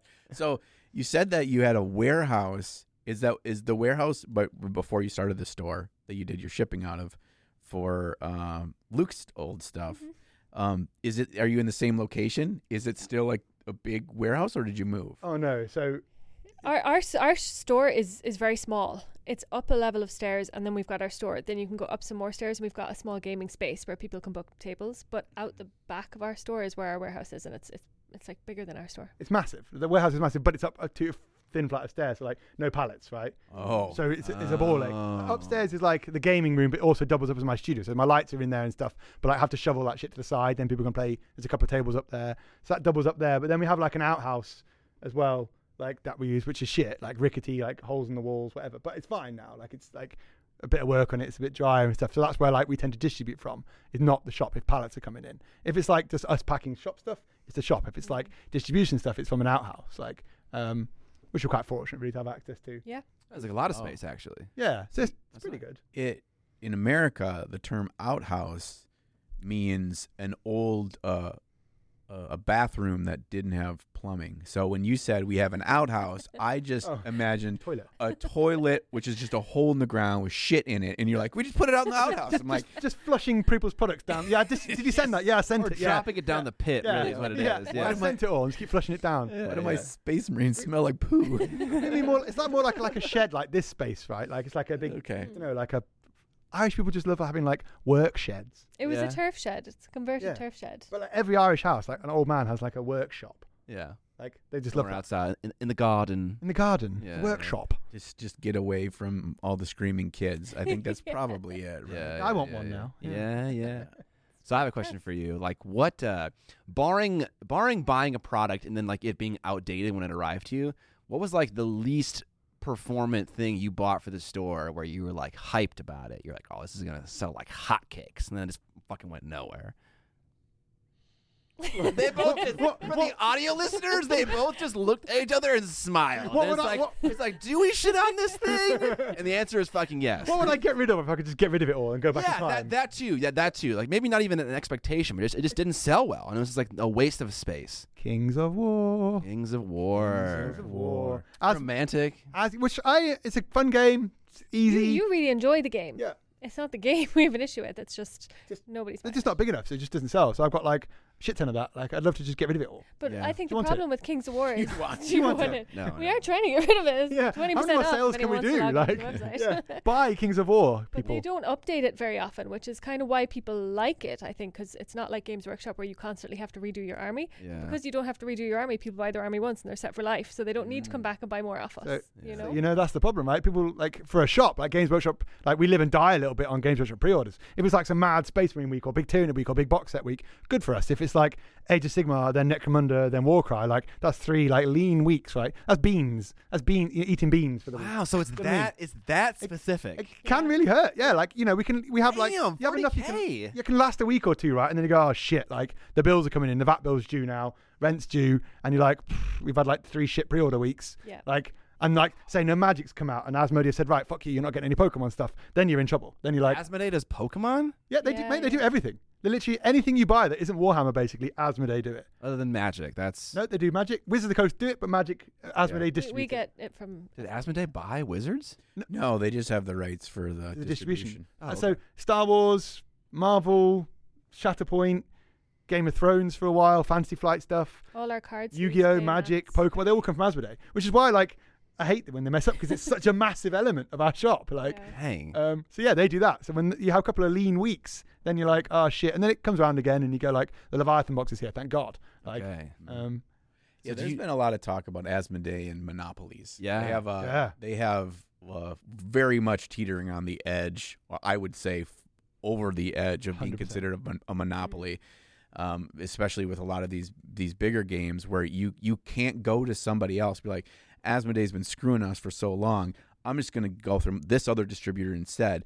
And because of that, then they can have terrible customer service or not fulfill your orders or not deal with your pre-orders enough like they should because they know you have no other options. Yeah. Mhm. yeah. So let's hope that something big changes with that because it's kind of par for the course. Big stores, small stores, whatever. The only big benefit of like a bigger store is, well, instead of ordering 10 and you get 2, they ordered 200 and they got 50. Right. So you're still screwing somebody because Yeah. you have a bigger customer base, but it's just like, maybe Not getting none. not Exactly. getting none. Yeah, I think that's it. And like they literally own everything, like all the rights to sell everything. So like GameGenic, I remember messaging them, being like, "Oh, I'd love to have like one of your big stands, like the card sleeves and stuff." And they go, "Oh, yeah, just talk to Asmodee." I'm like, "Do I have to?" Yeah. And then like, yes, and then you go, "Can I have one of those big things?" They go, "No, we haven't got any." And I'm like, "Oh, okay, so I just won't have a display rack now then." Like, how do I get that? Wow.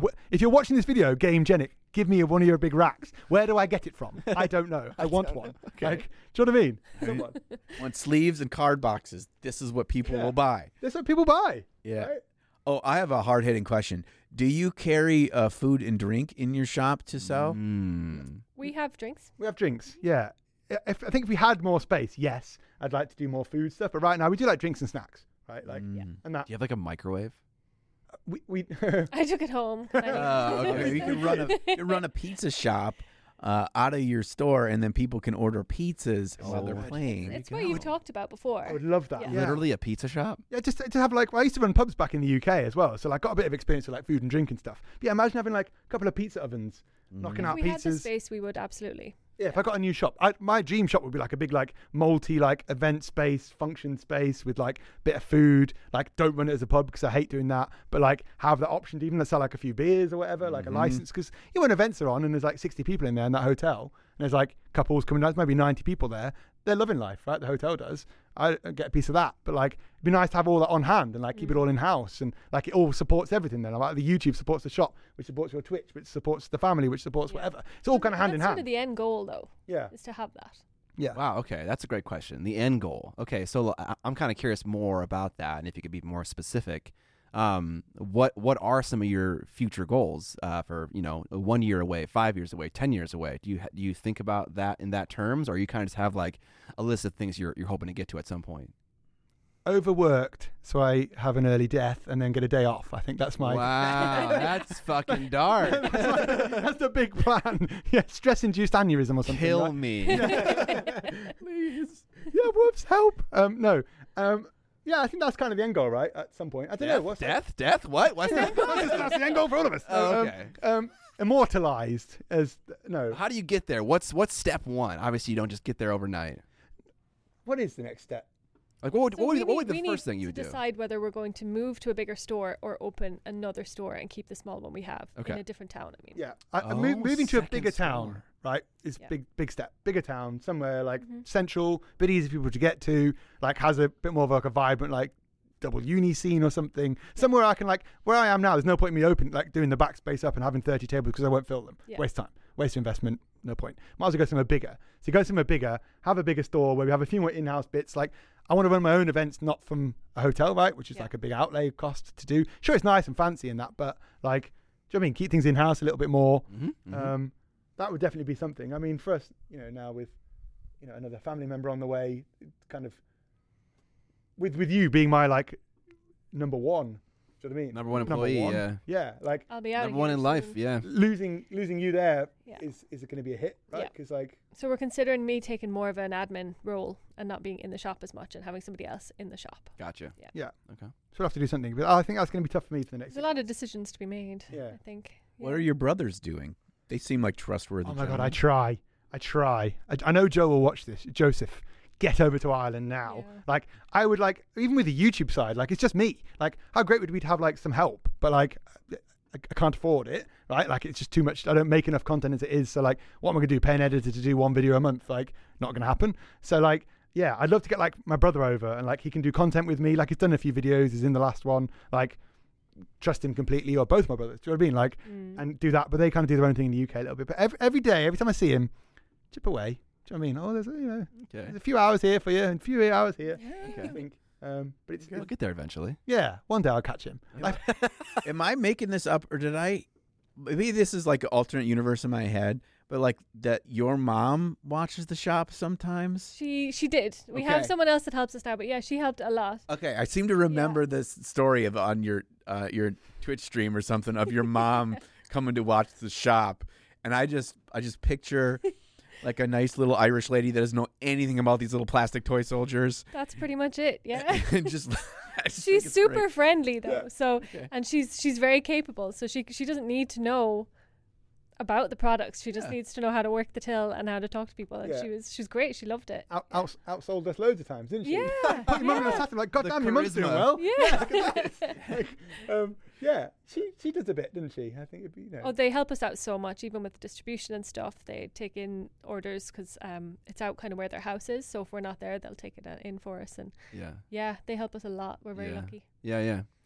You gave me some wisdom for me, and I would love to maybe share some advice with you about what it feels like you're juggling right now. What it feels like is you have this giant goal, which is massive, and it feels, for me, when I have this giant black box, it feels unattainable. But what John taught me to do is to you really have to sit down and do this, which it feels like a waste of time. But you have to sit down and think about actual actionable steps to get there and like what their reasonable time frames are, and then think about when the thing needs to happen. Then you can figure out what the schedule for doing those small actionable steps, because like when I think about fulfilling a Kickstarter, that's massive and it stresses me out, and it's like I can't do that in a work day, so I'm just not going to do it at all until it becomes a fire and I have to deal with some small part of it, and I'll like cut a piece off and then do it and then go back until it becomes a fire again. But if I can like really figure out what like the actionable steps are to get where I want to go and then do them over time, it can feel like you're accomplishing things. It can feel better, and it can feel like it's not a big mysterious thing that you don't know how to accomplish yet.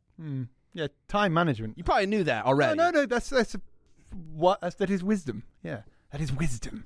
Yeah, time management for me is really bad. Oh, for sure. Yeah. Like- as for me as well. Yeah. But I don't know how to fix that. Like there isn't more time, Yeah. right? So it's just like, just do whatever needs doing and Yeah. then worry about something else later. But like that doesn't feel good. I think we're at a bit of a jumping point, right? Like if Ireland wasn't so like ridiculously expensive right now for everything, I think like a move would be good. I think it would be like I can like reset. Do you know, like going into like a new place, you get like you learn stuff in step whatever venue 1 or studio 1. You go, I wouldn't do that again, but this worked, and I do this, and like stuff like better situated. But even like losing time because I shared the shop with the studio, that wasn't the original plan. That wasn't what happened to begin with. And then it's like, okay, now like it takes me like half an hour to clear it away, half an hour to get it back out again, set stuff up, and like that's like an hour of my day gone on moving stuff around, right? Yeah. Does it feel like it's kind of just like a moving boulder and you can't really stop it at all? A little bit, yeah. Like what would we do if we wanted to get off a ride? Like just stop everything, stop doing YouTube videos, stop doing it. Do you know what I mean? Like I don't know how. Jump off a cliff into Yeah. the ocean. No, you just overwork and die. How would I do that? That was your solution. And that's step back to what we said 5 minutes ago. Yeah, just overwork and death. Yeah, I don't know. Like I don't know. I think you're right. I think I'm having a bit more business plan. I think I did that, and I've kind of achieved that bit of business plan. I've not really gone any further. Now we're just sort of like trying different things. Like we'll try distribution. Maybe we just hate it, doesn't work out, whatever. We'll do something else. But I feel like multifaceted incomes is the only way I can like realistically, stably support a family, right? Like, and that's the concern. Like, it's a big concern, isn't it? Like, like what do we do? I can't not like I myself can just live off toast, right? But like, I can't expect you and the house and the kids now. Like, your income comes from the shop. So like, I can't let you down there. That has to happen. It has to get paid. Other employees have to get paid rent. So I often myself feel like I come a little bottom of the rung. Like if there's something there, I'll take it. If not, deal with it later. So it feels like I work a lot for what can be nothing sometimes too. Dang. Which Yeah. can be. Is that a mental burden? I've not thought about it till just now. Yeah, it is. You know what I mean? I feel like I don't really think about that kind of stuff. Do you avoid thoughts like that because you don't want to have that moment of like, fuck, Sometimes my life sucks, Like, yeah, like it's great. No, and some days, I totally feel what you're feeling. I didn't mean to say your life sucks, but like it is a lot easier. Sounds like it sucks. I mean, it sounds like a lot of work at the very least. But yeah, like I will avoid painful thoughts. Like I mentioned yesterday, like I like my relationship with like Christianity is one of apathy. Like I just don't want to think about it because it's painful to think about, right? And so it's like I could see that with any kind of responsibility, just kind of avoiding it because it's painful and you don't have like an immediate solution. I'm going to do this, like yesterday. I had to wait an hour for my editor to show up so I could start shooting a video because I needed him for that particular video. And like I could have probably like answered some emails that were like required me to have thoughtful responses. But what I did instead was like, okay, you guys are showing up. I'll clean up my office a little bit. And I got like so roped into like doing cable management on some dumbass thing like you're never going to see. Like it's so hyper focused on this dumb task. It's so easy to just forget about all the things that I don't want to have to solve in that moment. So like I do feel that if that is something you're kind of like having to have to deal with, kind of just avoiding the painful questions. I think we're related. Yeah. I feel exactly that. Am I your brother? Yeah. You're my I don't want to come Dad? to Ireland. Dad? Someone, Dad? Daddy? You gotta work at the shop 3 days a week now. You're in. Thanks, brother. Yeah, do some videos for me. I will die. Yeah, no, it does feel like. I feel like exactly that. Like, I end up doing like stuff like I should be doing. I do it all the time when I come in the shop. Like, I'll be filming today, and then I'm like, end up like That drives me mad. you pull at a string, and you go, oh, like you end up doing something else, and like you say, it turns into this massive job as well. I'm like, oh, I'll just fix that, and I go, oh, but if I fix that, it's like that Malcolm in the Middle sketch, with the dad, like goes to change the light bulb, and he ends up fixing the car. Yeah. It's like that, and you go, Yeah, everything's connected. yeah. I pull that and I go, I need to do this, and I'm over there, and then like behind me is this like load of shit that I've not fixed, but I'm like doing whatever it is at the end. But that's why we're going to rejig all the shop hours when we go back. We've talked about it a lot because we had planned it around you being able to film and me taking on most of the work. But it's not working out because what happens is we'll both go into work, and obviously the studio's upstairs, so he'll book out the studio for himself, just meaning no one can book in for a game that day, but he will just get too distracted with work things the whole day. He won't film anything because he'll be like, I'll just email this, or I just need to put that away, I just get, we need to chase up this guy, which I can do it all, but you just get so distracted because you're at work basically. So we're going to try and rejig that a bit so that maybe he doesn't come in to work until later in the evening, and that way the shop will then close and he has no choice but to film. Double work. Do you know what I mean? Yeah, I definitely get that. But it's adapting, isn't it? It's like it grows. So as we change and your personal situation changes, like life changes, you need to like keep every like Christmas time or New Year actually, I like reassess, like, right, what's going on? Where are we? Are we miserable? No. Okay, let's do this. If not, what changes do we make to change that? So at least try and keep, like, you have to reassess, right? You can't stagnate. I think if you're not looking to improve, even same with YouTube or anything, you're not looking, or any job probably, if you're not looking to like improve, you're probably not going to get like where you want to go if you want to go somewhere. If you decide you don't want to do it, get off, find something else. Like, do you know what I mean? Yeah, I feel like YouTube is such an agile workplace that it feels like there's no time for retrospective to think about, okay, I did this thing, did it work out? What did I learn from it? All right, let's move forward with that learning lesson. It's almost no time. You kind of just throw it over the fence and then like, forward, let's go. And so, making time for that is really important and smart. Yeah. I think what I like to always do is to tie it back to our individual hobby at home. And I think that a lot of things you're talking about, Ollie, are actually pretty relatable for most people also in their own personal lives or their business lives, but also with a hobby. How often do you, listener or watcher, go over to sit down at your painting desk to start building a model and you realize, oh, I had everything put away. Now I got to set it all back up before I can start. Or now I just start to organize. Now these paints are they in the right order? Or where did I put that sandpaper or the clippers? Or like you end up doing everything but the thing that you came there to do in the first place. Yeah. So that's really relatable. And I think just as people, we tend to do that a lot. And even not only from our own professional lives, but also it kind of spills over into our hobby as well. So I think that's really relatable. Especially when we're talking about your business is the hobby, that it's like, oh yeah, it all kind of comes together in the end that same way. Yeah. One more thing that I wanted to touch base on is I think that with you guys welcoming a new baby in the world, congratulations. By the way, that this is a wonderful time of reassessment where you're going to obviously have to kind of condense a little bit. And everything will be new there, the new baby at home and your time and all that kind of thing. But from there, you'll have found just keeping the core things going. And then you'll figure out okay, which things that we shrunk down, are we fine being shrunk? That we don't need to bring back to what they were. Or we realized this extra thing, maybe with this extra time we have as you come back more, we want to push more. And so I think it will be a great time for growth after kind of bringing things in. I keep doing this with my hands a lot. I feel like Donald Trump, where he just does this with his hands. Great guy. Yeah. Well, this was an awesome conversation. Thank you for being here. Where do people find you on the internet? I know you got Twitches, you got YouTube, you got Instagrams. Is there a web store for the shop? Like, where do people find you? Broadswordwargaming.com. Okay. If you're in the EU, go there. Okay. All right. Cool. That's my big message. Okay. I'm on Instagram and Twitch as Kira Elbenblood. Okay. All my links are on there. We'll have it all linked below in the show notes as well if you want to have an easy time getting it. But yeah, cool, guys. Thank you for having us. Absolutely. Yeah, thank you so much. I feel like I got deep. It's like a therapy session. Yeah, it feels like that. It feels like I got deep. Do you know what I mean? I don't talk about this stuff very much. I love that. So it's weird to talk about. Do you know what I mean? So sorry if that was emotional. That was exactly the conversation that I wanted to have. So really? That was perfect. Yeah. Wow. Okay. I apologize if Ollie is a mopey bitch for the rest of the holiday. You've broken me. Nothing can get this guy down. Have you seen him? You broke me. He's just crying into his chicken tenders later. It's just gonna be- Tendies. That's a choice we have to make. Where we're going to go for lunch? I know. I don't know if we got to make it right now on this recorded podcast, But no viewers, this is something we are going to seriously discuss. This is more important. I think you're going to have to edit out my stomach rumbles from the last half an hour or so. You're on a 2-hour eating schedule. there. Yeah. Today's episode is also brought to us by Ravage Star, the tabletop miniatures war game, which is brought to us by Mini Wargaming and Lazy Squire Games. Ravage Star is a fast-paced strategic tabletop game that uses fun cards to keep track of your unit's stats and abilities. Mini Wargaming has gone with the classic 32mm heroic scale, and the minis are cast in hard PVC plastic and come pre-assembled, so you don't have to mess around with the assembly. You can just get right to painting and gaming. This campaign is the successor to a previous one that introduced the world of the veiled-touched corrupted soldiers, hell-bent on destroying everything in their reach. This campaign introduces 2 new factions, the Gorkog,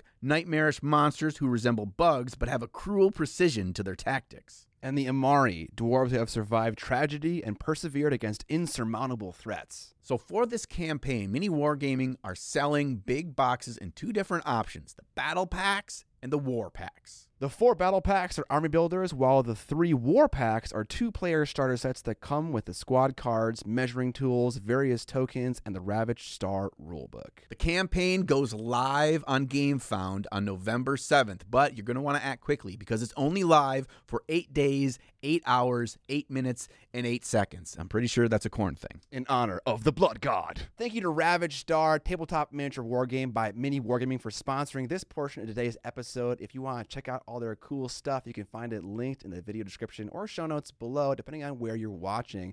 Now on to the end of the episode. Welcome to the end of the podcast. Thank you for lasting all the way to the end. We appreciate your patience with us and our shouting and screaming and Irish accents and all manner of nonsense. Welcome. Yeah. One thing we didn't get to do, we didn't get Kiara to tell us her favorite English word in an English accent. Can you say that word for us, please?